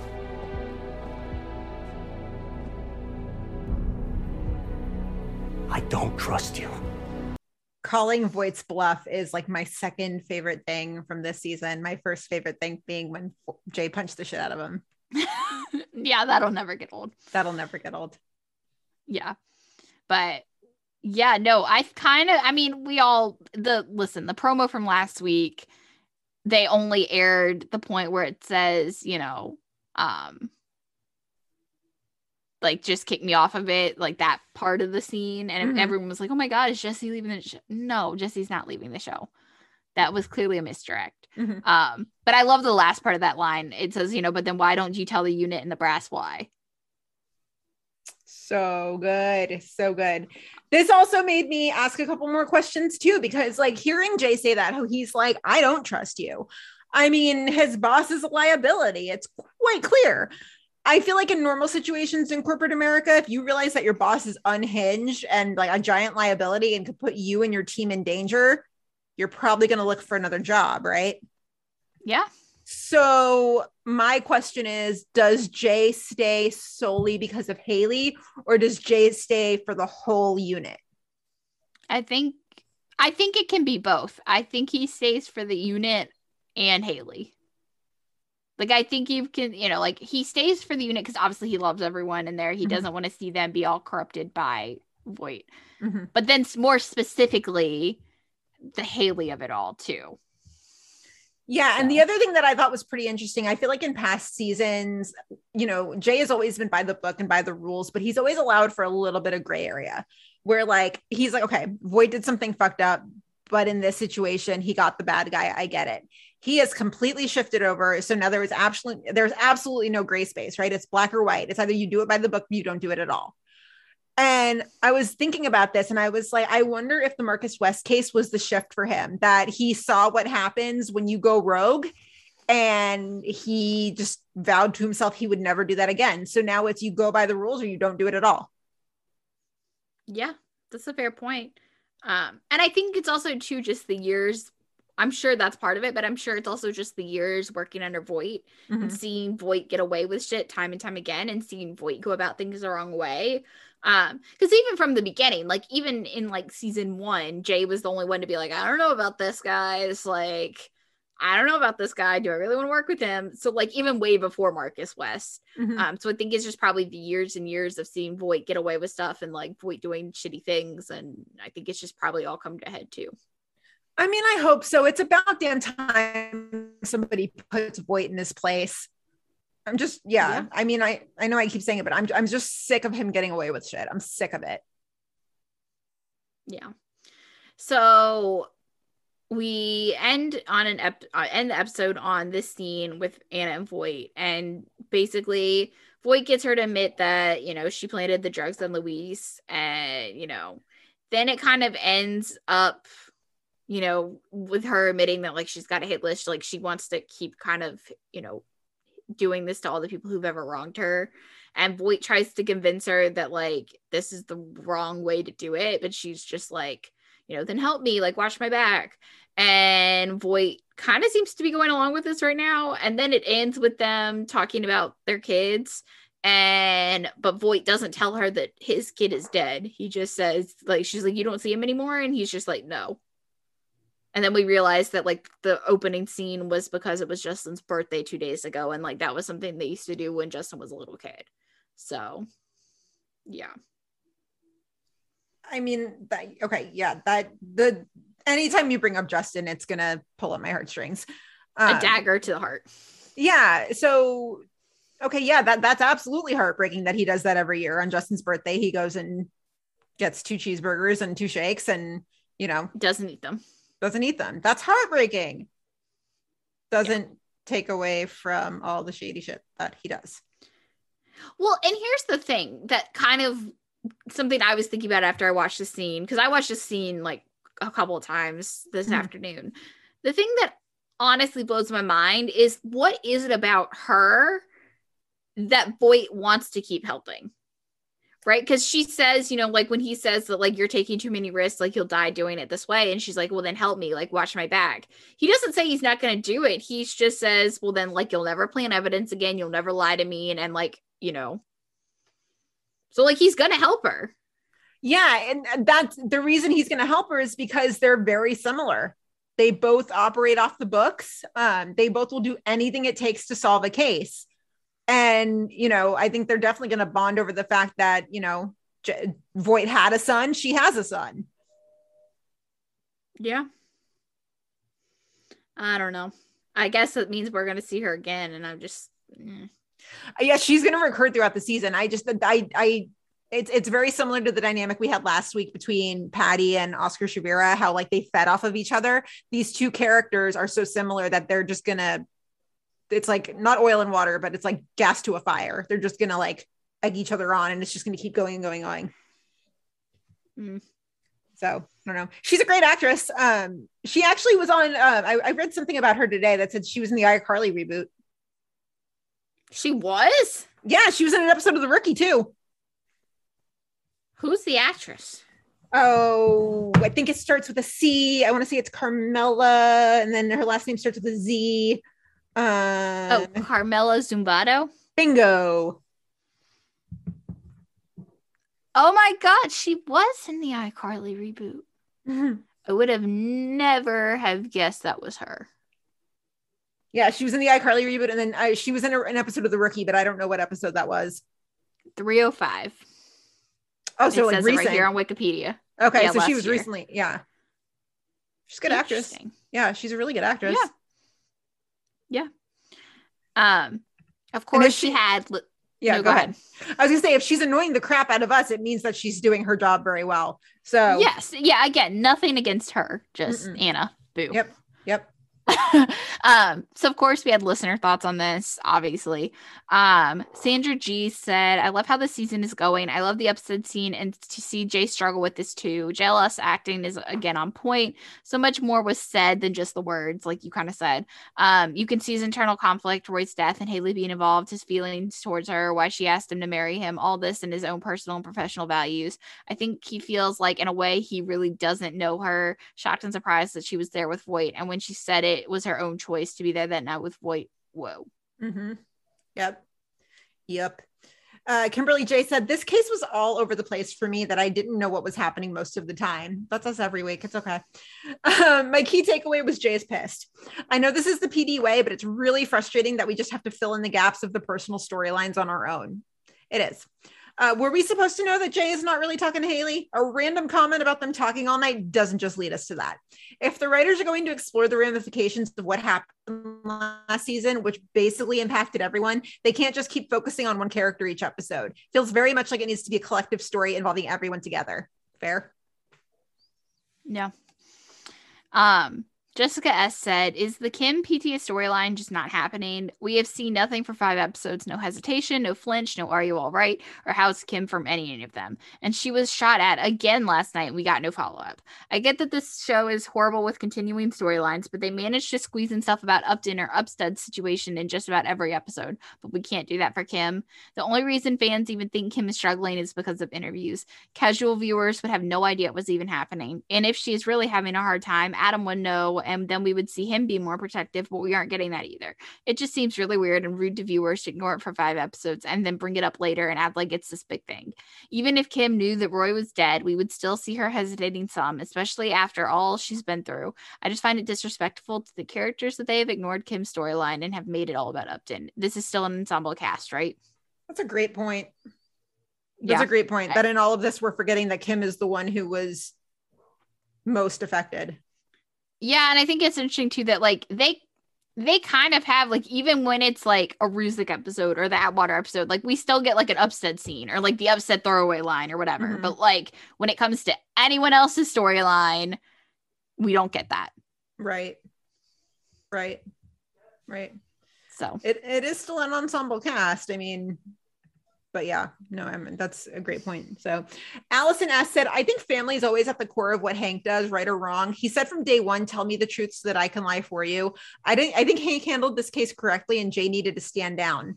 I don't think Haley completely agreed and was reluctant to get out of the van. I think she did it so her partner wasn't going in alone. She's never going to let Jay go in alone. Yeah. But I think Voight was hella reckless on this case. Yeah, I do too. Yeah. And then lastly, we have Haley G. She said, if those 3 aren't going to tell Kim, then at least tell Adam so he can tell Kim. He literally sits right behind Upstead anyway. Make him do it if none of her other friends plan to. Interesting choice, putting friends in quotations. I'm ready for Kim to find out. Like it's about Kim needs to find out. I think if you tell Kim, you tell Adam at the same time. And if that's the case, then Kevin's got to know too. They've just got to sit the other 3 down and say, listen, here's the deal. Here's what I'm saying. I think, but like, it's time. Like they need to know. Mm-hmm. It is time. That's probably what the mid-season's for. Probably. And next week leading up to it. Yeah. I had like a total headcanon of like what I want that scene to look like when they tell Kim. And like, I could totally see it where, like Haley's like, dude, it's over. Roy's dead. He's gone. And like all 5 of them are there and she just like breaks down in tears and they all like group hug. That's the happy PD scene I want, damn it. I was going to say, it's not going to go that way. I just want a happy PD scene. Just one. Can they go back to roasting each other like they used to? That was fun.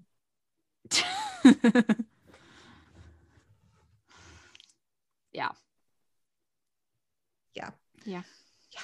What does it say about One Chicago Wednesday when Med is the one you're like not stressed for? Med, you're just like, cool, let's do it. What does that mean? Well, and it's so funny too because I feel like we've switched, right? Like, not saying that I don't look forward to Fire and PD, right? But it's a different emotional level right now with Fire and PD, so I'm not looking forward to it as much as I usually am. But Med every week, I'm like, yeah, let's go. Like this week, I was like, oh man, Ethan's coming back. This is great. Like, yeah, we have Crockett and Avery. This is Dylan's amazing. Like, I'm like, yeah, Med. It's gone from like Fire was usually our safe show, right? We always knew we were going to laugh with Fire. We always knew we were going to enjoy it. It was nice and sit back. We've shifted now, and Med is our safe show. Like Med is our safe. Med is our safe show. It's our safe show. It's not going to hurt us. It's not going to stress us. It's not going to. Well, it is going to emotionally traumatize us somehow, but like not as badly. Not as badly. Not anymore. Not anymore. No, Med is our safe place now. Knock on wood. Knock on wood. Yes. Watch, somebody in that writer's room is listening and they're like, yeah. No,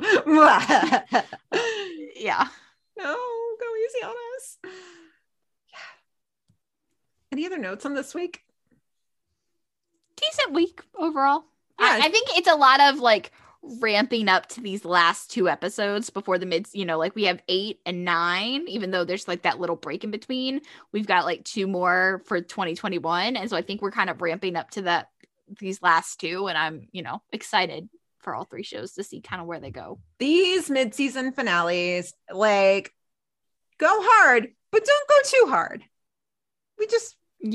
Don't go too hard. We are emotionally spent. Okay, emotionally spent. Like the grief we feel over Casey has spread to our emotions for all 3 shows. So go easy on us, please. Like, you got your Casey grief and you're trying to balance it with your Voight rage. And you're also just like, I've only got capacity. And then there's Med. Med is just like the one with its arms open now. Med is like, come. It's okay. It's okay. So it's just a lot of emotion for one person to take. So go easy on us, please. Mm-hmm. Manifesting. Nobody gets shot. Nobody's life is in peril. Nobody's like dangling off the side of a building, and if they are, there's like a mat underneath them. Just like manifesting. Yeah, give me an emotional cliffhanger. I don't want anybody's I don't want to have to worry about them physically. An emotional cliffhanger is totally fine, because then both feet are on the ground, like they're not getting shot they're at. Alive. They're just outside Molly's. They're totally fine. It's just an emotional cliffhanger. Totally fine. Yeah, totally fine. Just. Been a hard couple weeks, Shyhards. That's all. Anyway, you know where to find us: Facebook, Instagram, Twitter, Tumblr. Meet us at Molly's, right across the board. I know I was gonna reblog something on our Tumblr the other day. I don't remember what it was, but the moral of the story is I need to get off of Tumblr because it's a trash heap, and I mean that in a good way. Yeah. So meet us at Molly's, right across the board. Email us anytime about anything. Seriously, meet us at mollys@gmail.com. We're always watching other stuff. I just started Mythic Quest. I love it. It's hilarious. What are you watching right now? What am I watching right now? Oh, I'm like very all in on The Big Leap. Like, really? Very, very, very, very in on The Big Leap. That's like my show I look forward to. Yeah. I may have to pull a timeless with that one and see if it gets renewed. Don't hate me. Oh, it's so good though. Yeah. It's so good. I don't know what I'm gonna watch after I watch Mythic Quest. I really don't. There's a bunch of stuff. You know what? I got randomly the urge because I saw on the news they were talking about the QAnon rally that they're trying to have in Dallas about Kennedy, yada yada, whatever they're doing. Anyway, it happened. Yeah. Anyway, it was like the other day, and I was like, you know what? And then it got me thinking about the limited series, the 11/22/63. Yes, and I was like, I kind of want to watch that, so I think that's what I'm going to watch. You absolutely should. So when that show filmed, I was working a block away. Yeah, I know you're working downtown. I know. Yeah, I remember. Yeah, and I nerded out so hard. I read the book. We went and checked out filming. I saw Franco across the street. Nerded the fuck out. I was standing there with my 2 friends, and I was like, this is what I want to do with my life. And they were like, you're a lawyer, Gina, pull it together. And I was like, that's fair. Yeah, it just reminded me, I was like, oh yeah, that is this month. And then I was like, like the anniversary, and I was like, oh yeah, that is this month. And I was like, you know what? I've never watched this. Like, I kind of want to watch it. You absolutely should. It is so good. It is so good. Oh my God. Please do. And then like report back to me with all of your findings. Also, you know who's in it is Commander Fisher from like the early seasons of PD. Oh yeah. Yeah, you absolutely should. It's so good. I loved it. I loved the book. I loved the show. It was fantastic. Yes. Highly recommend it. So yeah. So that's your unexpected TV roundup. But yeah. So email us anytime about anything. If you like the show, which we really hope you do, would you please leave us a rating and review on iTunes? We would so greatly appreciate that. Please. Also, follow us individually on Twitter. I am at Gina Watches TV. Bryna. I am at Bryna K13. Same schedule as always. As long as there's new episodes of the shows, there are new episodes of the pod. So, yep. So in the meantime, everybody have a good weekend. Take down your Halloween decorations if you have them up. Watch some Hallmark Christmas movies. Read some fanfic, and if you do read it, tell us what you read, because like we need recommendations. And yeah, everybody have a good weekend, and we'll see you next week. Bye.